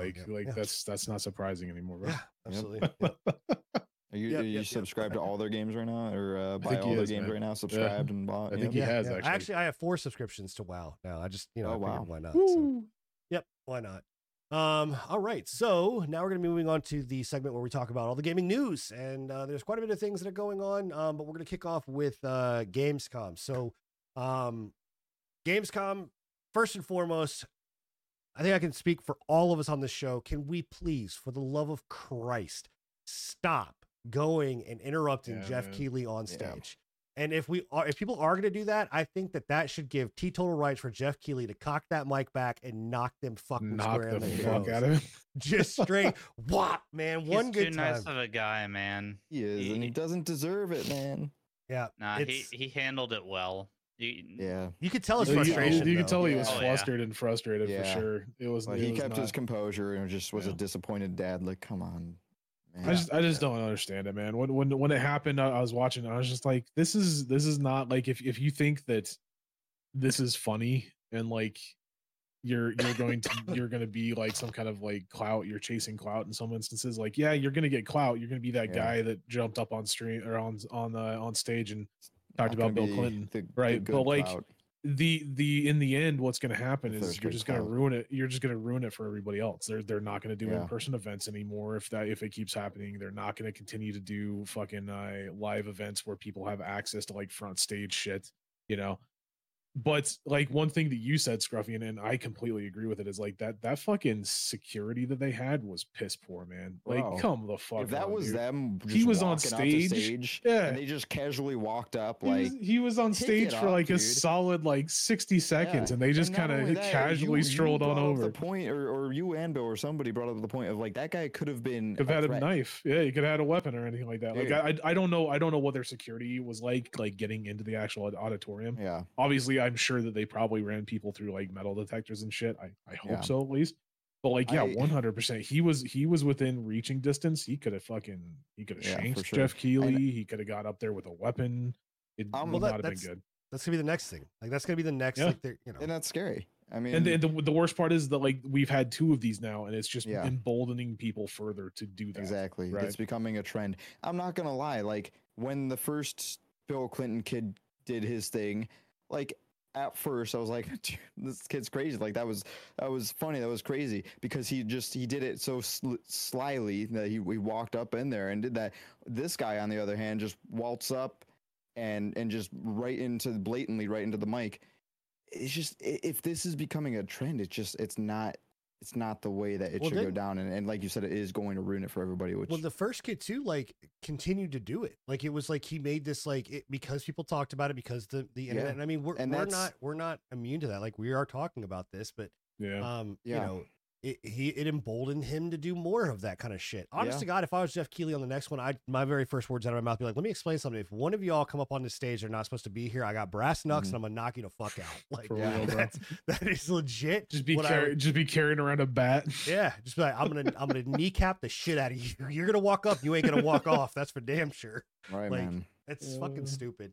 But I mean, there's a bunch. I mean, so. You know, Gamescom, there was a bunch of stuff that dropped. Do you guys have like anything particular that you guys want to talk about that I can pull up? I can show videos of while we're on there, because like I said, a bunch of shit dropped. I missed it, so I have to like kind of live through this moment. See what you guys. I mean, they had a lot of like decent like. Did you watch it, Bill? Or I watched the highlights of it. I watched a few of the trailers that I was interested in. Yeah, I got to watch a little. I watched some of the interviews. They're honestly, Xbox had a really good showcase. Xbox and Phil are like kicking it out of the fucking park with this shit. Like for real. Today just alone, we've had a ton of like Phil Spencer just like comments, interview. You know, like his. I think it was either today or yesterday that he pulled up. They asked him about Bobby Kotick and like. The fact that like developers don't want fucking Xbox Game Pass, and he was like, "What are you gonna do with Bobby Kotick?" And he looked at him and was like, "Well, there's somebody else making the decisions." Bro, that is so cutthroat, but that's perfect. That's exactly what he needs to say. I was like, "Yes, Phil, yes." I mean, that's it. Yeah. I mean, they've got to like they've got to, you know, they've got to show and win over a large portion of people that don't think this is a good idea. And what are they going to do? Right. And how are they going to turn the ship? Like Activision is a fucking laughing stock. So, you know, with at least the trailers, do we want to go? Because I watched the entire OG or opening night live. I'm showing Crimson Desert right now. Crimson Desert. If we have, I was wondering what this is Crimson Desert. Yeah. If we want to go like down the chain of like what was shown first, that was like huge. You had Killing Floor 3, which I was really shocked about. I don't know if you. I like Killing Floor. I don't know how much. We had show on that. They didn't show much. It wasn't too much. They had Rebel. They had Rebel Moon, which you know, Crimson Desert. I've been looking forward. I think so. Yes, this Rebel Moon was that Netflix TV series, which Zack Snyder on stage is the most awkward motherfucker. Zack Snyder in general is a fucking awkward piece of shit. So his movies are terrible too. But Crimson what is it called? Crimson again? Desert. It's Crimson Desert. I always get it fucking wrong. I've been watching this for a while because obviously this is made by Proabyss. It's made by the same people that make Black Desert. Which is now officially an MMO, which is good. There's correlations. It is an MMO. It does have dungeons now. But there's Crimson Desert is not, right? No, Crimson Desert is not. No, Crimson Desert, as far as I know, is a single player game. There was rumors that they might have like drop in, drop out co-op. Drift like Mario Kart. Yes, that's a Black Desert thing. Your horses somehow can drift and go so fast. Okay. So, but yeah, this is supposed to be like their single player version. It runs off of the same engine basically that Black Desert runs off. Very of. similar, it's honestly. Gorgeous engine. Great combat. Everything like that. Like the actual combat inside of Black Desert. That is one thing that I will continuously say Black Desert does extremely well, is like their combats and everything like that, right? And like how it looks, how it feels. Black Desert is a pinnacle of like an Eastern MMO to me. That's like QTE or the best common thing. So, what's that? There's a QTE in there. A QTE event. Oh, QuickTime event. No, QuickTime events are not standard in Black Desert. This is that's single player in Black Desert Online. Yeah, that's Black Desert Online. Yeah. So this, from what I understand, it's set in the same world as Black Desert. It's a completely different.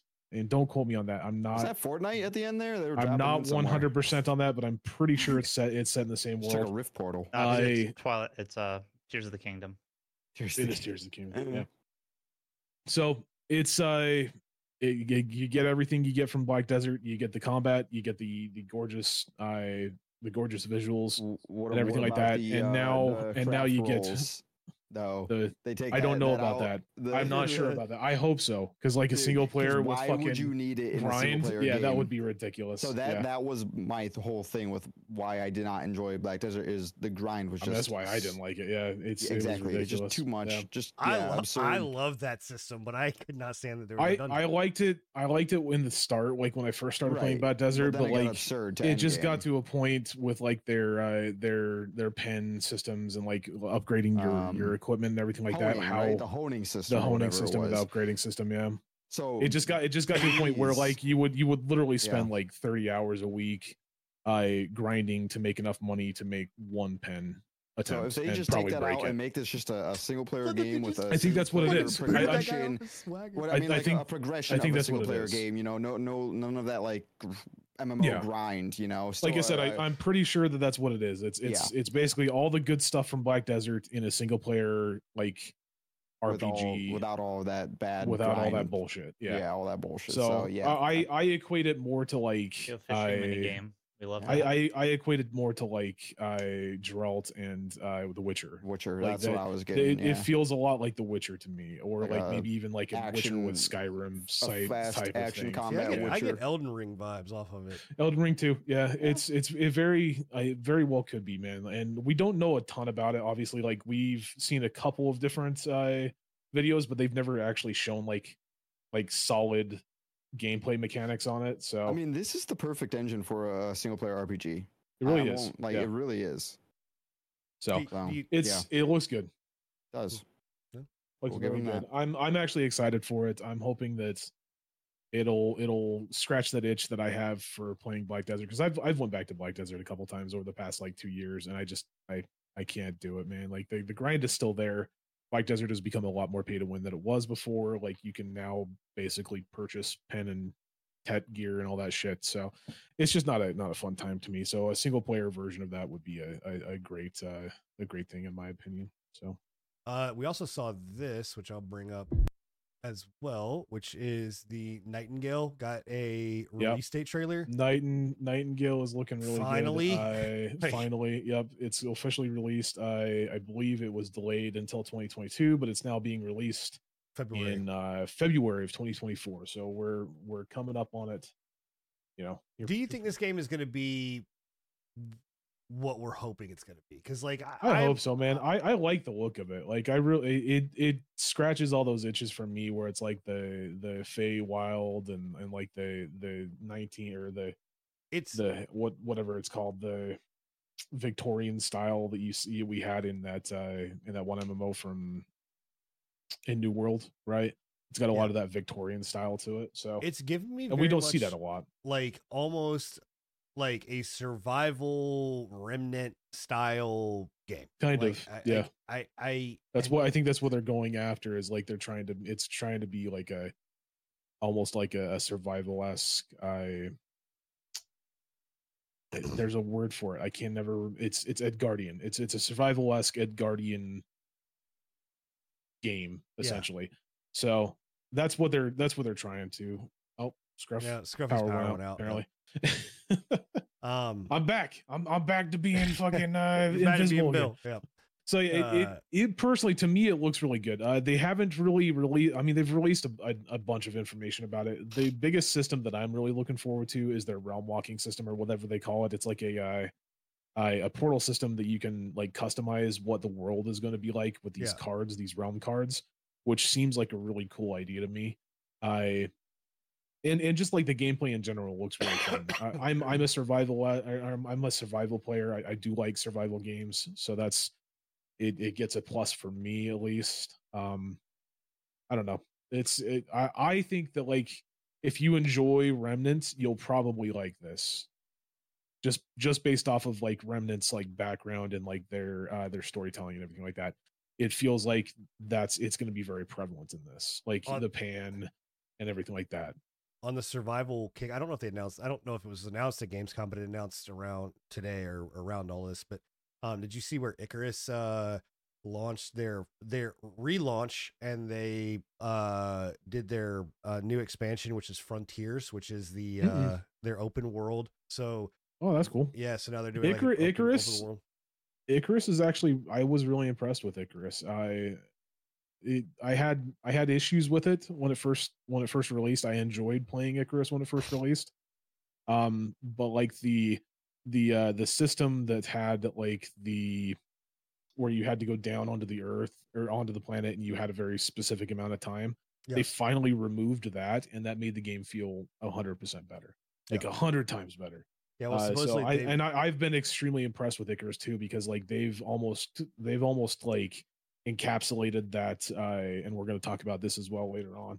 They've almost encapsulated that No Man's Sky style of like game development, where they've released like pretty much on a weekly, if not like bi-weekly to monthly basis, new updates. I think they're on like update like 68 now. Yeah, or something. I know this is I think this is expansion 6 for them, if I'm not mistaken. Let me go and check really quickly on Icarus. Icarus, yeah, they're on. I can't find their update. Cool.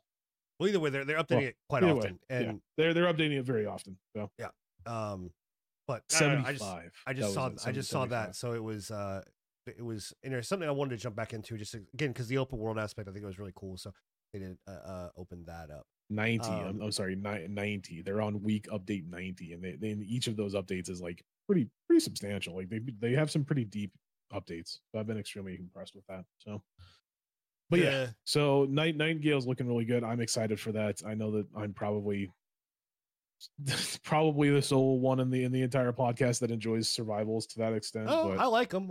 I'm waiting. I don't like them as much as you do. So, yeah, for sure. Bill, was there anything that you? Oh, good. I was gonna say, Bill did. We'll go with Bill because I was gonna bring up Grand Blue Fantasy or not. Well, they don't have I didn't see a trailer. I'm trying to find a trailer for it, but the site I have does not have one. I can get you one, unfortunately. But Bill, was there any that I think they dropped the launch trailer for Armored Core, right?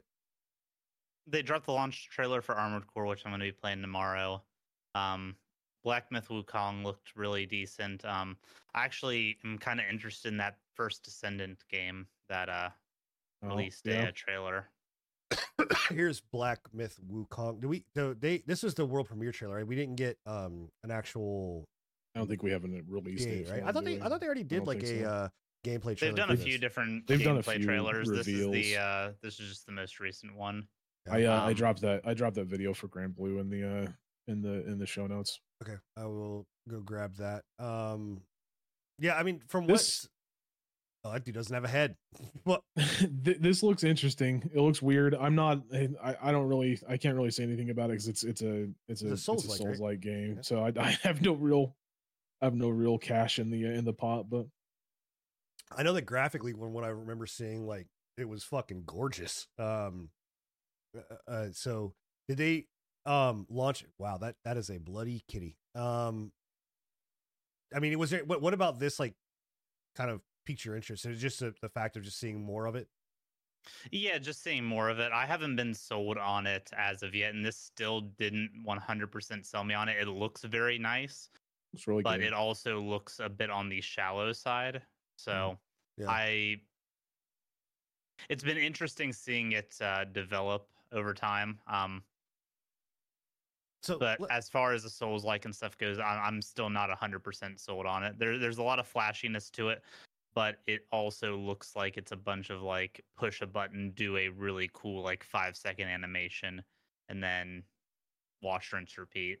So let me ask you a question. So because in the wake of Elden Ring, right, and all of this stuff that's been, and the rush to Souls-like games, right? Do you, because we have Lies of P, right? Because that's not out yet. I think that's coming soon. That comes out next month. Yeah, right? It's about a month out. We had what was the automaton one that you? Steel Rising. Steel Rising. Right. We've had Thymesia. Thymesia. I mean, all of these games. Lords of the Fallen is also coming out. Yeah, that's trying to. Do you think that it? I guess because they all just fall short in a way, right? Like, I mean, they all have their own, like, I'm not gonna say, I don't want to say that they're bad, right? I think they all have, like, their, like, Thymesia had some really cool things, like, I very much enjoyed Thymesia. Yeah. Do you think that it's a world where instead of just saying, hey, we're a Souls-like, which means we're gonna be incredibly hard, that they need to, that's kind of like hurting them and they need to step away from that? Like, is there a world that this is enough? I think Souls-like is expanded out too much. I think that term has lost pretty well all meaning at this point, unfortunately. Yeah. Because it used to be a very refined type of action RPG, whereas now it's just any game that has difficulty in a third-person camera. Very hard. Yeah. Yeah. So. Yeah. And I think that's one thing that if anybody is ever disappointed in a quote-unquote Souls-like, it's because of that all-encompassing nature of it these days. Well, like, it's like it's instantly, as soon as you attach that name, it's instantly compared to Souls, Bloodborne, Elden Ring, there's an expectation that gets drawn to it, and that can be both a boon and a negative. If it'll bring, like, recognition and, like, it'll get people, like, looking at your game, but if the expectation is off kilter from what the audience is wanting, then it could be detrimental once it's actually out. It's a weird space to land, and this is, correct me if I'm wrong, I don't think there's another game that has really developed a genre out of it like the Souls series has.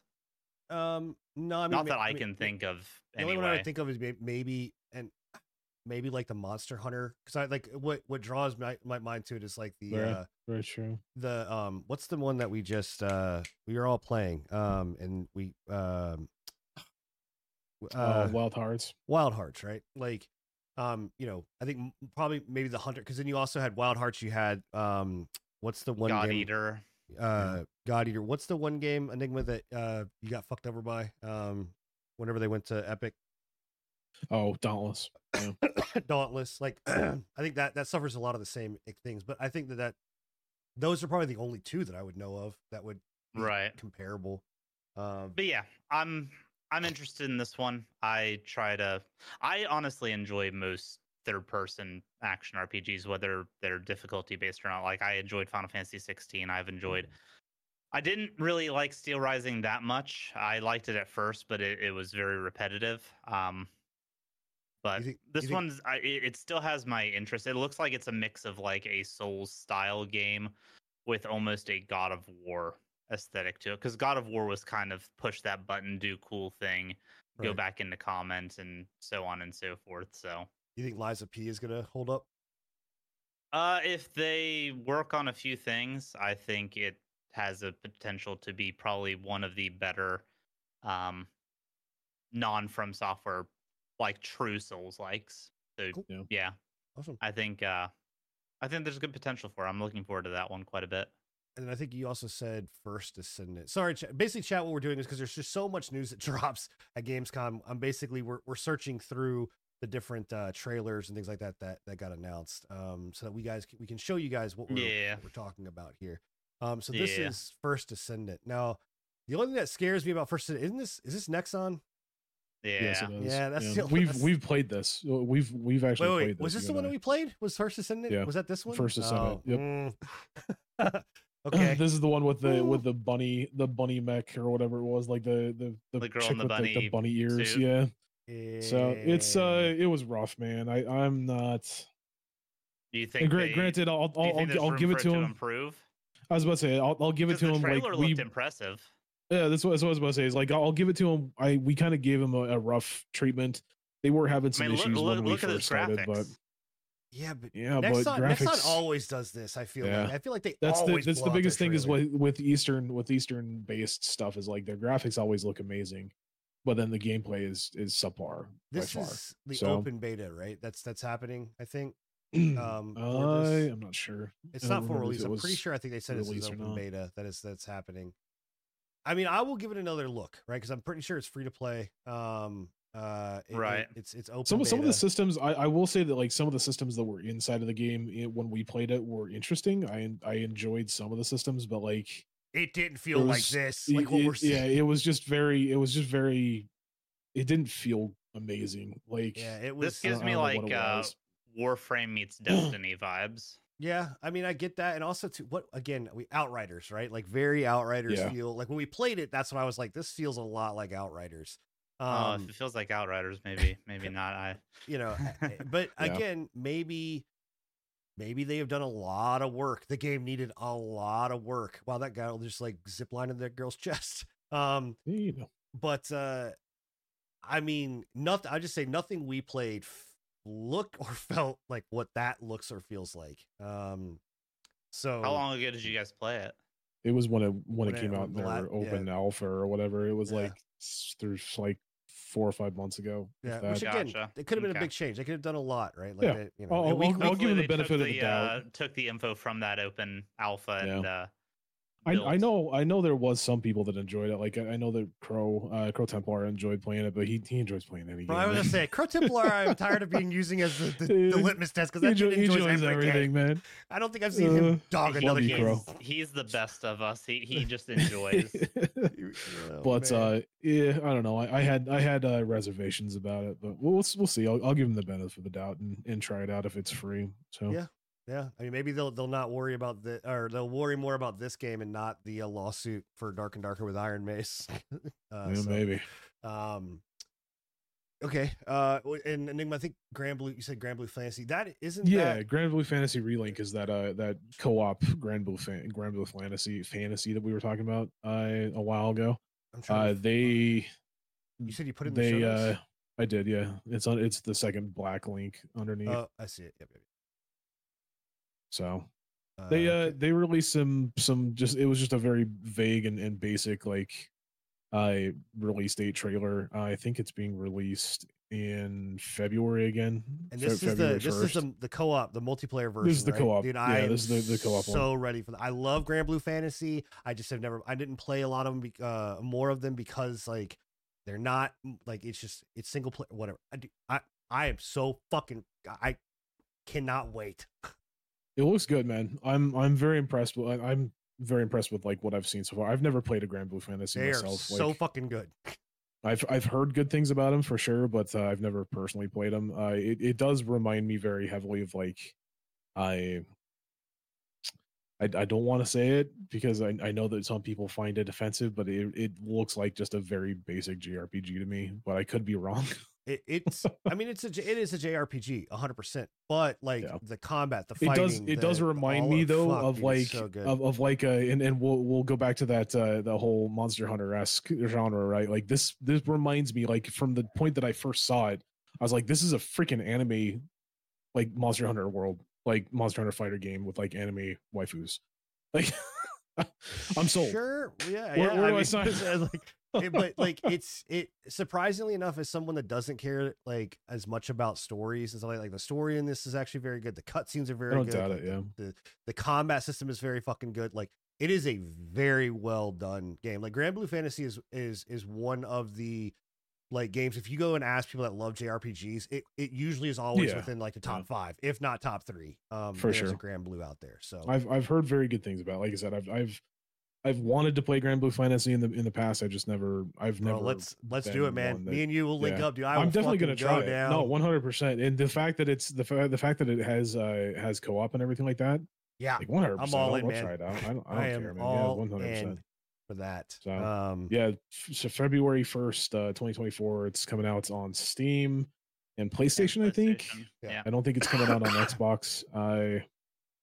So Xbox, it's just another game you don't get to play. Yeah. Well, talking about Xbox of games that they didn't get to play, but now they're going to possibly. Well, now they are. I think they announced that they are going to be able to bring it out this year. Is Baldur's Gate 3?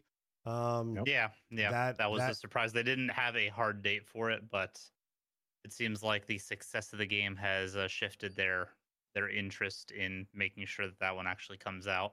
Now, the success and it was coming out on it already. It's just they were having issues with the Xbox Series S, which we will go on record again. A cancer. Yes, myself, Bill. At least I don't know if I speak for the whole rest of the podcast, but myself and Bill will go on record and say that system needs to be dumped, cut, destroyed, and fucking let go. Like it's holding the entire third-party generation back simply because.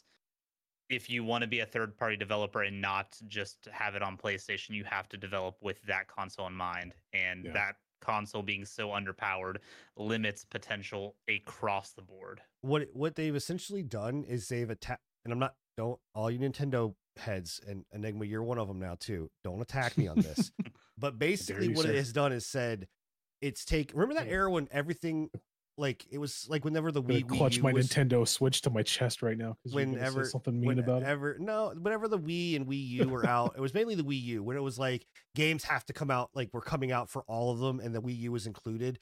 They just weren't good. Like it was because they had to develop for the Wii U too. It was just like games were just like kind of brought down. Like that's exactly what they did. They basically strapped a Nintendo product to say, hey, here's a Switch. You got to develop for your Switch. Your game's got to be the same for the Switch. Bring it out on the Switch.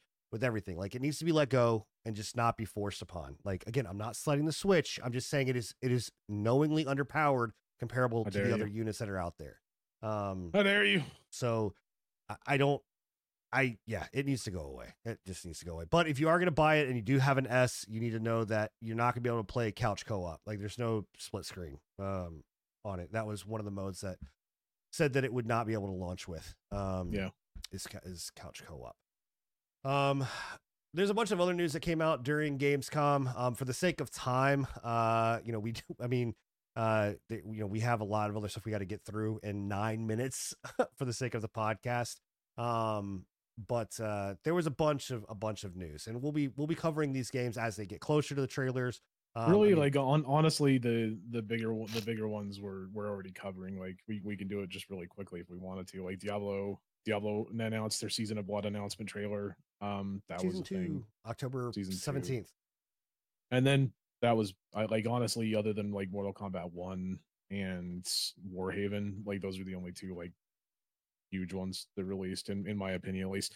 Marvel Snap said is now releasing PC, on Steam. Yeah, PC. Well, it's on. What I don't understand about that, it's on Steam already, but it was like a mobile client version of it. I think they're launching like their full version. I think Last Epoch also released like a new class. Yeah, their Rune Master class, which was supposed to be coming for a long time. Hey, I give them props. I give props to Last Epoch because they're like, you know what? I understand that we are in the wake of Path of Exile 2, and Diablo 4, but we're going to stand here on our own. We're just going to keep going. So keep doing your thing, man, and on there. So, and there's a whole bunch. There's tons. And it's still coming out. So we'll probably cover even more next week. So yep. So I know, Scruffy, I know you're saddened you wanted to be here for this. But Red Dead Redemption re-release, not a remake. What the fuck is this, dude? Like it's so bad. I wish that we would have been able to cover this when it actually happened. Like obviously we're covering it now that it's actually released. It's out there now. Please don't buy this. Please, don't support this. Whatever you do, please don't buy this. Like if you have go to emulate it. Yeah, I was about to say if you have to play Red Dead Redemption 2, go fucking emulate it, please. Because please do not pay $50 for a 13-year-old game. Don't advocate for stealing or games and stuff like that. Find another way to play it. Is all I'm saying. That's a better way of saying it. Thank you. Please don't pay $50 for this fucking game re-release of a 13-year-old game. It's a great game. It's $50. It's $50. Yes. Fuck, dude. $50. $49.99. Yep.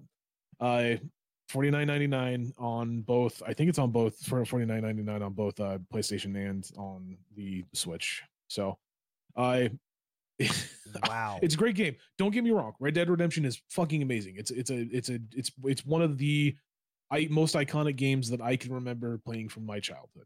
Right, like Red Dead Redemption 1 and Red Dead Redemption 2 will go down, I think, in history as some of the best games that have come out, in my opinion. But yeah, don't go and repurchase a 13. It's not even released on current gen. It was just all released on it's just yeah. Huh. Yep. So and on top of that, so it's a re-release of the original game. There's no changes. There's been no changes to it, no graphical updates, no changes to like story updates, anything like that. They are releasing it graphical updates with the FSR, I think it was, whatever the AI upscaler is. Sure. But it's negligible. Great. They are releasing it with Undead Nightmare, which is a boon. Undead Nightmare is one of the best. Like it was a great DLC. I'm not taking that against them. Fucking fantastic DLC. But it's arguably and like you would have to argue very hard to me that it's arguably a downgrade considering they have Red Dead Online, but it's not active. You can't play Red Dead Online. Right. Well, so, yeah, it says right here in this article. This is the article that says that the Take-Two CEO calls Red Dead Redemption's port commercially accurate. Commercially accurate. Fuck out of here. $50 price tag for a 13-year-old game, and he's like, "Yeah, it's commercially accurate." That's also missing modes. Cool. Yeah. Like, and doesn't take advantage of newer tech. On top of that, considering he's saying that it's commercially accurate, considering you can go and get this game for the Xbox. And play it on the new Xbox because Xbox has cross play compatibility or whatever it is. You can play like Xbox 360 games on the Xbox, right? You can go and get this for like $9, if that. Yeah. What I love here is that it goes, and as for the decision to forego a PC release for its Red Dead Redemption port, another contentious move, given the game's continuing absence on the Zelnick wouldn't be drawn when asked if there's a possibility. So basically, he just said, "I'm not going to answer that." Yeah, he's not gonna make a comment essentially. To put it in comparison's sake, Dark Souls Remastered, which is a much newer game to be remastering, it's sold at $40 with the DLC. So even it wasn't insane. I don't know, man. It's just another instance of Take-Two. Yeah, it's just and it had working online functionality. It's just another instance of Take-Two and the entire Rockstar franchise being just a bunch of dickheads. Like legitimately, there's no reason why they should have. You know, honestly, too, like why not just source the fucking thing out to somebody else that wants to do it? Like that's what they did with Dark Souls. They give it a Bluehole, or not Bluehole. Was it Bluehole? Well, that's the Blue thing Point. Is like Blue Point. that's the thing is like they had. Scruffy says he wants to go on record and say Rockstar can eat a flaming bag of rat shit. There you go. That's Scruffy's opinions on that. Thank you, Scruffy. Why don't you just join from your phone? You can still join the call from your phone. Straight from Scruffy's fingers. So yeah, what was I saying again? Flaming bag of dog or rat shit. No, that just took the flame rate on my sales. The flaming rat shit right on my sales. I was talking about how they could just farm it out to Blue Point, like something like Blue Point, and do it. Oh yeah, I was trying to put forward that there was actually people that were trying to port Red Dead to the PC as a mod, and they Take-Two shut them down. Of course they did. Yep. So. Of course they did. Didn't they just buy? They also bought No Pixel, right? No Pixel, yeah. The No Pixel guys, like. I don't know if it's No Pixel or if they bought the red whatever it is, the red launcher or whatever. Oh no, that's right. They didn't buy No Pixel. They bought no 5M is what they bought. 5M, that was it. Yeah. Okay. Well, what a dick move. Well. Yep. Cool. Good old Take-Two. Never Being mind. dicks.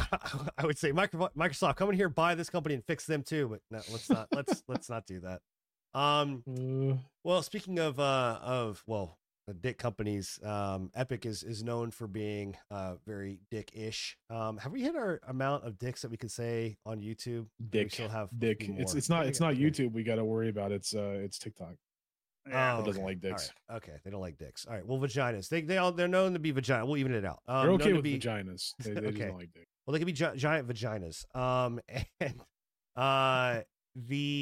But I think this is actually a pretty dope thing. So this Epic is launching what's called Epic First Run. If you're unfamiliar with what Epic First Run is, basically it's offering a third party system for revenue sharing for timed exclusive on Epic Game Store. Enigma is naturally going to hate this 100%. I already am very angry about it. But for developers and game developers, if you are one that listen to us, starting October 16th, you'll be able to opt into Epic First Run to receive 100% of revenue for 6 months before returning to 88%. Look, I mean, for a developer, that's a big news, man. That's a big deal. Like I like one of the biggest things that Steam gets hit on is their share, like how much they don't give back to the developers and stuff like that. The thing, so like whenever somebody comes up with that argument, I always have to rebuttal with this, right? Everybody comes up with the argument of like, well, Steam takes 33%, so they're fucking developers left and right. What people don't mention is the fact that Steam has one of the largest player bases on the face of the planet when it comes to video game launching. I'm just doing fact to fact, like number to number. I'm not knocking that, but this is something that as a developer to go, okay, I can get 100% of the revenue, though it may be smaller. I mean, you have to do the math, right? Like that's the biggest thing is that you've got to do the math to understand whether or not this makes sense. Excuse me, I gotta take a sip. No, 100%. I understand that like the math is there, that they're going to be in the long run, they're going to be getting more money out of their game when it comes to when not just even from this specific instance, right, where they're giving them the first run initiative, right? On top of that, if they're doing anything with Epic Games Store or not Epic Games, their launcher, not the launcher, their fucking system. What's the Epic Games Unreal Engine? Unreal Engine. Yeah. If they're developing with anything to do with Unreal Engine, right? Epic Games Store gives them basically, I think they give them free. They waive any of the requirements that they have to do to pay for like licensing or anything like that, as long as they launch it on the Epic Games Store, right? Right. And on top of that, they give them all that revenue split shit. So it's a great deal. I'm not saying I'm not taking that away from Epic Games. What I am taking away from them is the fact that again, it's just we've seen ever since Epic Games Store came through that like it's done nothing for the gaming community on the PC. In fact, it's ripped them apart even further. That's where they're getting hit in forums and stuff like that is the exclusivity piece. They're saying, hey, what you're doing, though, yes, you're helping game developers, you're hurting players because you're saying that we can only get this on Epic. And some of these, I even saw in there it makes it so that they can't put it on PC Game Pass, right? For that, like it has to be exclusive. And it can't have been on any other subscription service prior, right? Yeah, so like it can't be on GOG, can't be anywhere else. So it furthers my hatred of Epic Games Store and their bullshit.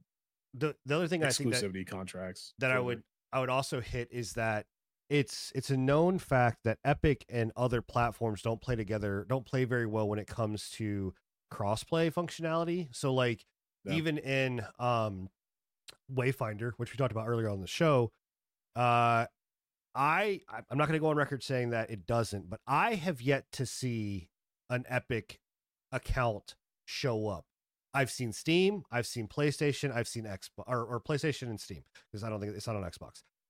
But I have yet to see Epic. Like, so if people buy the game on Epic and then go and they have friends that buy it on Steam 6 months later, if they can't play together, that sucks. Like that's just a terrible function. So, you know, I don't know, but it is a positive move, at least for Epic or for game developers. I will say that. Like it's a move forward. Sure. All right. One of the other things I'm not gonna speed run through this stuff, but we are gonna talk about is obviously PlayStation. We talked about this a while ago. Oh God, no! When we first started, we're not gonna get all heated about this. No, this one gets me heated. Oh. I hate it. I hate it so much. So PlayStation, we have talked about this on numerous occasions and numerous different casts. It launched their remote play system. Well, they haven't launched it. It's or, no, launch later in the year. They launched announced it. They announced their remote play and gave a price point, and they did not give a firm date, I don't think, as of yet. No. They have put this in the hands of some reviewers. I know, like MK USA, MK, MKBHD got it. And they flew them out and tested it on site. The reviews I am hearing are not from hands-on people. I think IGN had about the nicest review they could have possibly had, and even then, it was like, "Who is this for?" No, it's not a fuck, like there's no like who's it for? Like there's no reason to have this. This is literally it's a $200 controller with a screen on it that you can literally only play if you have a good enough connection to the internet for. The pros for this thing, the only pros that I could see for this thing is the fact that as far as gaming handhelds go on the market currently, it has the highest resolution screen and frame rates possible that I have seen. It's better than Steam Deck. That's because all it has to do is stream it. And that's exactly right. It's because all it has to do is stream it. So this device basically fills the same function as a tablet, a laptop, a cell phone, anything that has access to Sony's remote play system. This is basically that, but a $200 price tag to have the Sony model to it. I'd also like to be able to just say this, that if you are, I'm not even going to say moderately, like you don't even have to be that smart when it comes to like wiring your house, networking your home. You can do what this is doing for like $40. Like if you have a device and whatever, like it's not hard to mirror images and shit to your rig, like into a handheld. No, device. It's really not. Hell, you could even, if you have, what I have in my setup is I have the PS5 out in the living room, and then I have the PS4 back in the bedroom TV, and I can remote play PS5 games to the PS4 and play them there. But you can't play it on your toilet. But I can't play it on my toilet. You're absolutely right. How dare I? I obviously need this at that point. You're right.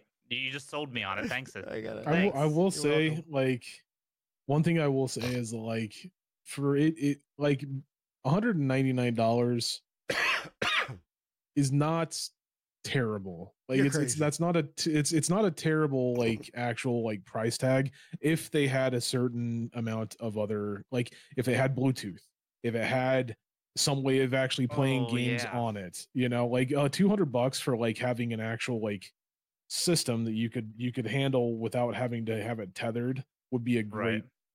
But that'd be game changing.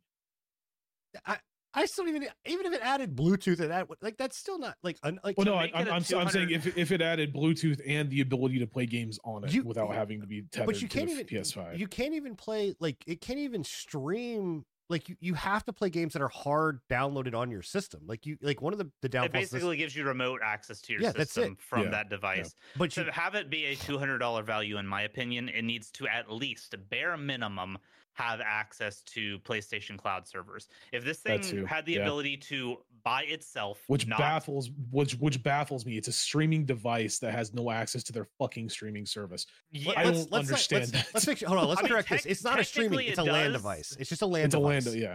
Technically, it does have access to their cloud service because you're directly as long as you stream it through your PS5. Yeah, it's third partying. But if it had native ability to access the cloud service and it had even one game that it could because the problem with this device, the biggest issue that I have with it is that unless you are tied to a decent Wi-Fi connection, I think they said it has to be. I think they said it has to be like 15. Yeah, that's what they recommend is 15. I think 5 is the minimum. 15. I'm gonna be real with you guys. I have played with PlayStation Cloud services. I have played with Remote Play. You need at least, I would say, 20 plus to get a good connection with it. I tried Remote Play back when I was in college at the university library. It got, I think, 13, and it did not function very well. This of course was back when I was in college, so 5+ years ago. But I don't get it. I don't know who this is for. Plus the lack of Bluetooth. You can hardwire a headset into it. Yeah, it's so weird, man. With an aux cable, but Sony's doing some fucking Apple shit where they have their PlayStation Link system, and these two headsets that are on the screen here, the headphones and the earbuds, are function through this PlayStation Link system, which means I don't even think you can use those two peripherals on anything else outside of your PlayStation. Not at the moment, at least. Apple move. How fart smelly can you be? Like, this is for the Sony whales out there and nobody else. I will say though that from what I have heard about those at least the earbuds, because I'm very interested. I heard the audio is great on them. Amazing. I heard it's amazing. Yeah, I heard it's really good, but you can only get it on your fucking PlayStation. It's like I don't know. This is stupid. And to cover one of the things that we're going to cover a little bit later on, but like Microsoft, like on this, and I don't want to say it was on the back of or whatever else, but Microsoft also then kind of turned around and go, oh, hey, by the way, my PC Game Pass is available on GeForce Now. Like, have that. Like, you can now play PC game, which that's huge. Like, GeForce Now is actually, I don't know if you guys have ever used GeForce Now. It's actually decent. Like, it actually works pretty well. Like, I've used it quite a bit, and it's perfectly fine. I mean, again, if you're in a low latency area, you're gonna have problems, but for the most part, not a big problem. One thing I'm interested in with this, once people get like actual hands-on time outside of a lab with it, battery life. I'm curious to see what the battery life's like, because I think they said that this bad boy right here gets you 6 to 10 hours. Maybe. That's what I was about to say. I think that the Review Tech USA, I was watching him, and then I think I was watching MK. Were saying that it was going to be that Sony had come out and said basically it was going to be just like your controller. It was going to be about 6 to 8 hours worth of. Meanwhile, the Switch Pro controller that I have has went probably a week without needing charged and still going strong. So, and secondly, I'm interested to see what the hardware modding community does with this. I would like to see one of these things jailbroke and see what it can function. It's gonna be ran on Android. If it is, I will apologize. If it's not, you can go fuck yourself. I've been reading so many places that are stating that it's being ran on Android. We will have to see, but 100%. I think it's being ran on Android. I'm curious to see what the jailbreak. And if it is, this thing is going to get jailbroke to hell. If it is being ran on Android, I think that's a good thing for the jailbreakers, because that means that not only can you essentially play whatever you want on your PlayStation, but once you jailbreak it, you could use it as a stream device for any cloud-based service, which includes Xbox Game Pass. I just don't know what they're doing with this thing, man. I have no clue. Are you sure that this plays? Good. No, what were you saying?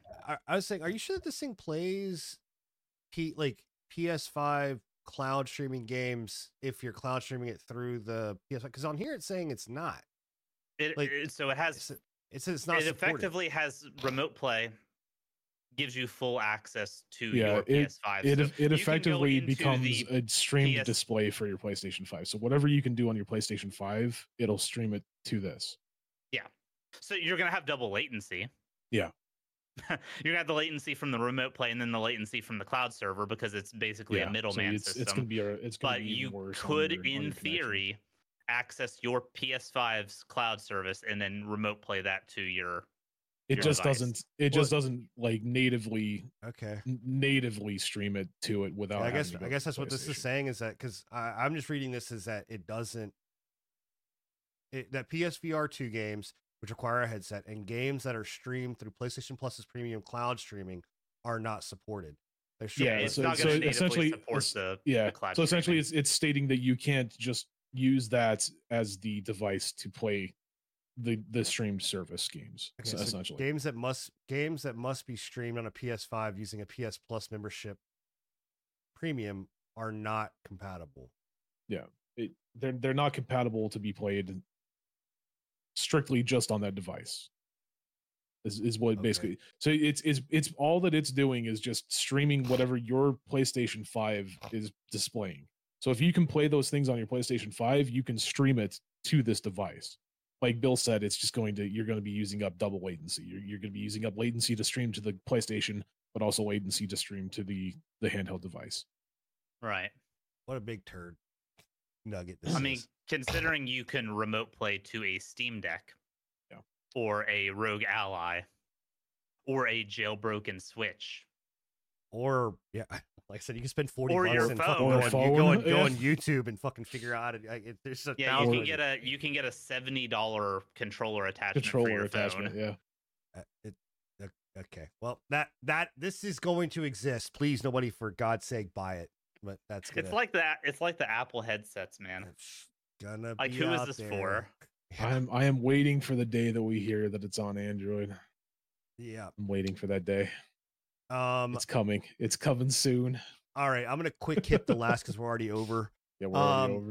But some of the other stuff that did come out as well is that Microsoft, along with giving PC Game Pass now to GeForce Now, which again, if you're a subscriber to GeForce Now, you can now. Wait! Agent Scruffy is going on record saying that PlayStation Portal can go eat a flaming bag of rat shit. Okay, cool. So that one and Take-Two CEO and Red Dead Redemption. Got it. All right. But they also announced their plans for how to deal with the CMA because the CMA, which is over in the EU, still is in the process of blocking or investigating the Activision merger.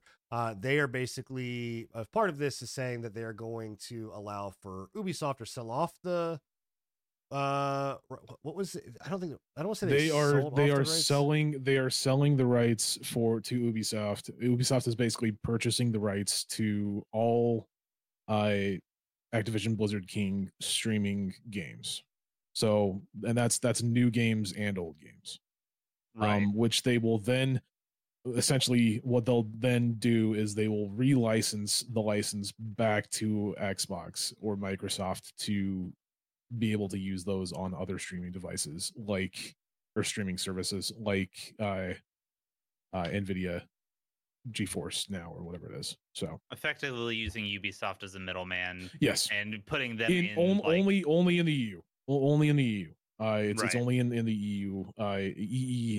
EUA, I think is what it's called. It's like an acronym. I forget what it's fucking called, but it's like just the area that the EU, whatever it's the ACP or whatever the fuck it's called. I forget what they call it. Yeah, is in effect. So it's a 3D chess play, honestly. Yeah, it's a pretty impressive problem solve. Well, and the worst part about it is like they have I think another month until that deal is done. Yeah. And if the deal goes down, ABK, Activision Blizzard King, and Bobby still gets like $4 billion, I think is what it is, or like I think it's $4 billion. They extended it 90 days. It's October 18th. Yeah, so like at the end of September, essentially. 2 months. So they have like a specific amount of time, and that's what this whole entire deal was meant to do. Is like they're just trying to get it done, essentially. To be able to not have to walk away from that deal, because if they walk away from that deal, then they have to go back in and rebroker the deal. Again, they're not going to walk away from it. This is going to get closed. They're not going to walk away again. Activision Blizzard King gets $4 billion regardless if the deal goes sour. they're still getting paid, so Bobby's still getting paid, so he's happy, Yeah. So there you go. And then other quick hit news that we have is No Man's Sky update. Actually, I reinstalled No Man's Sky. I'm Did gonna, you? I was yes, thinking about it, dude. yeah. Every time they come out with an update, I'm just like, you know what? I need to jump back in, dude. I'm gonna obviously Starfield is hyped. I don't care about Starfield. I was about to say, don't burn yourself out on open space exploration before Starfield comes out. I don't care about Starfield. Starfield's never been up my alley. I don't give a shit about Starfield. How dare you, sir? What the fuck? Yeah, no, I mean, you guys have fun with it. I just have no desire to play I'm not gonna have fun with it. I'm not interested in either. I just thought I was the Lone Ranger on this. No, I've never stood my ground to say that I am interested in Starfield. It's single player. It's not my thing. I don't care. So have fun. I'm not saying it's a bad game. Go enjoy it. Or whatever else. I honestly hope it is good. Yep. No Man's Sky update. Hoping. Echoes came out. The update had quite a bit of features. I do want to just go over a few of the features. So freighter battles, you can now battle among freighters. You have customizable staff, robotic races. They have the new Atlas multi-tool, holo displays, new story, weapon trading, Voyager experience, space combat got reworked, torpedo frigates, ship trenches. So now like you can like Death Star your shit or whatever else. They have pirate factions. They updated for PSV. Like, goddamn man, just keep humble all games for free. And for free. All for free. For our Hello Games, all for free, man. Just keep at it. Great work. We talked about Baldur's Gate. We talked about they celebrated their I think it's their 7th year. Yeah. The other day. Yeah, 7 years. Yeah. They celebrated their 7-year anniversary. So 7 years of free updates from a game that I never thought was gonna go fucking more than a month. Yep. Yeah. Crazy. In closing, I got a question for you guys. Sure. So, speaking of Starfield, it comes out September 7th. It has this early access period. What also comes out September 7th is Baldur's Gate for PS5. Yeah. Do you think this was a strategic move from Sony to push the release date to that? And do you think there is any reasonable competition between the two releasing on separate consoles at the same time? I know they're very different niches of video gaming, but considering Xbox doesn't have access to Baldur's Gate yet, regardless of the fact, I don't see it really affecting anything. No, because they're not in contention with each other, right? They're like it's like an Xbox, a PlayStation exclusive released and an Xbox exclusive release. They're not in contention with each other. They're two different factions of players that are playing on completely different consoles. Right. I mean, I don't know. I think that I'm just trying to think, like, if it's me, I wouldn't be anywhere around fucking Starfield, like, because I'm going to get completely just wiped. I mean, the Twitch directory is going to be wiped out. All the media around it, like I would not be anywhere around Starfield. Baldur's Gate 3's time to shine, I think. And granted, I'm not saying that they're going to drop off the face of the planet. I think that Baldur's Gate 3 is going to be popular regardless of when they release, right? But I think that they're two completely separate entities. I really don't think that Baldur's Gate 3 releasing on PlayStation is going to affect Starfield release. Well, no, I don't think that's what he's saying. I think he's just saying that do you see Sony having a play in this, saying, hey, we want to launch something out? Do you think that Sony strategically placed the launch because they're on the exact same fucking day? Right. Maybe. I mean, considering the fact that they don't really have anything coming out in the next year. Yeah. Sony did what Xbox did in 2022 this year, effectively. I mean, it's very possible. I'm just trying to think of what the next big release would be for them. Would it be Spider-Man? It would be Spider-Man. Did we ever find out if that was one of them still have COD? Delayed? I mean, COD is still multiple, and NW3 is still going to. Did we ever figure out if Spider-Man was one of the ones that got delayed or no?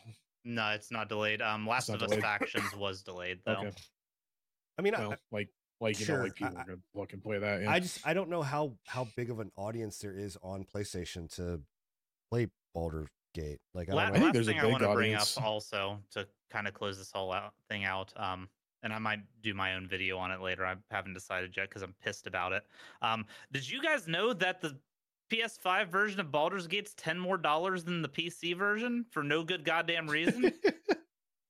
It's a $7 release on PS5. To be fair, I paid $100 for my copy, so I don't give a shit what you paid. But it's just it blows my mind that it's $10 more. It's an $80 release then? No, 70. 70. Whereas on PC it's $59.99. Yeah, on PlayStation it's $69.99 for the base game. I mean, that's not shocking. And I do give a shit about what you buy, but I knew you buy the big boy edition. Well, we bought the big boy. That's Sony. I don't know why we bought the big boy, but we did for some odd reason. You didn't buy the big boy edition. You got the big boy edition because you pre-ordered it. Oh, okay, sure. I thought whatever. But anyway, yeah, that's stupid. It's ridiculous. It's big dumb, and I'm curious to see if it's going to launch at $70 on Xbox whenever they get that. Bro, if they launch, I don't think it will, man. Yeah, I think they'll launch lower, dude. That would be. Why? And I think it's just Sony, dude. So many Sony fanboys online like defending this. How? By what? So you had to wait for the game to launch. You're having to pay $10 more. Are you getting any extra content with it?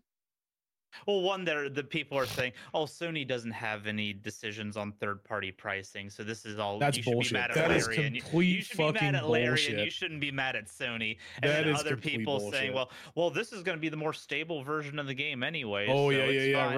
right. We're not going to talk about the fact that it's been on the fucking game. It's been on PC for like what, a year and a half now. Yeah, the amount of copium that people had about this release, like I could not believe that there were people that were happy they were paying a $10 extra. That's Sony bros, bro. They will bend over and take it as hard as they as. Which is why Sony probably feels like they can it. release the Portal. Yeah. Oh man, that's rough. It's especially if you're not even Sony, getting the extra bros. content. You're just getting fucked for the hell of it. It's the base game. It's silly. I would be shocked, honestly, if Xbox released it at 70. I'm not saying that they won't, because I mean, I don't really see the reason why they wouldn't. But I think it would just be a terrible decision. It would be to see also a rough Baldur's decision. Gate 3 comes in on Game Pass. That would be the ultimate slap to the face. No, like, you know, they won't. Larian has already said that it won't be Game Pass, I believe. Gotcha. There's too many vaginas and dicks in that game anyway. By the way, we are gonna. I have decided we're gonna have a segment at the either beginning or end of the show that's gonna recap the speedrun community for how fast you can get into a sexual encounter interaction. 4 minutes, man. Baldur's Gate 3. 4 minutes. Right 4 now, minutes. Standard. So challenges out to the speedrunners of the Baldur's Gate 3 sex run. Beat 4 minutes. I'm gonna stream it. I'm gonna try. Get more friendly with Lizelle, guys. Yeah, man. So there you go. Especially since you apparently on Twitch, if you're doing the sex scenes, you can get on the front page of Twitch. So yeah, you know. Yeah, that was I've seen worse on Twitch. Yeah, no, I saw by 100%. Well, that's episode number 90. I just love Bill's like, oh, at least they put the fucking the leaf in the front. I was like, Bill, that's not a leaf, bro. I didn't zoom. And I'm colorblind. Okay, it's a bush for sure, Bill, but it ain't a leaf. Wow. Oh god. Okay. Well, I don't have a segue to get us out of that one. Episode number 94. We're gonna make like a leaf and blow away. Done. Sure. Yeah. Get all your bushiness out now. I don't know. Bye, guys. We're done. We're out of here. See you guys next time. Bye. Hasta luego.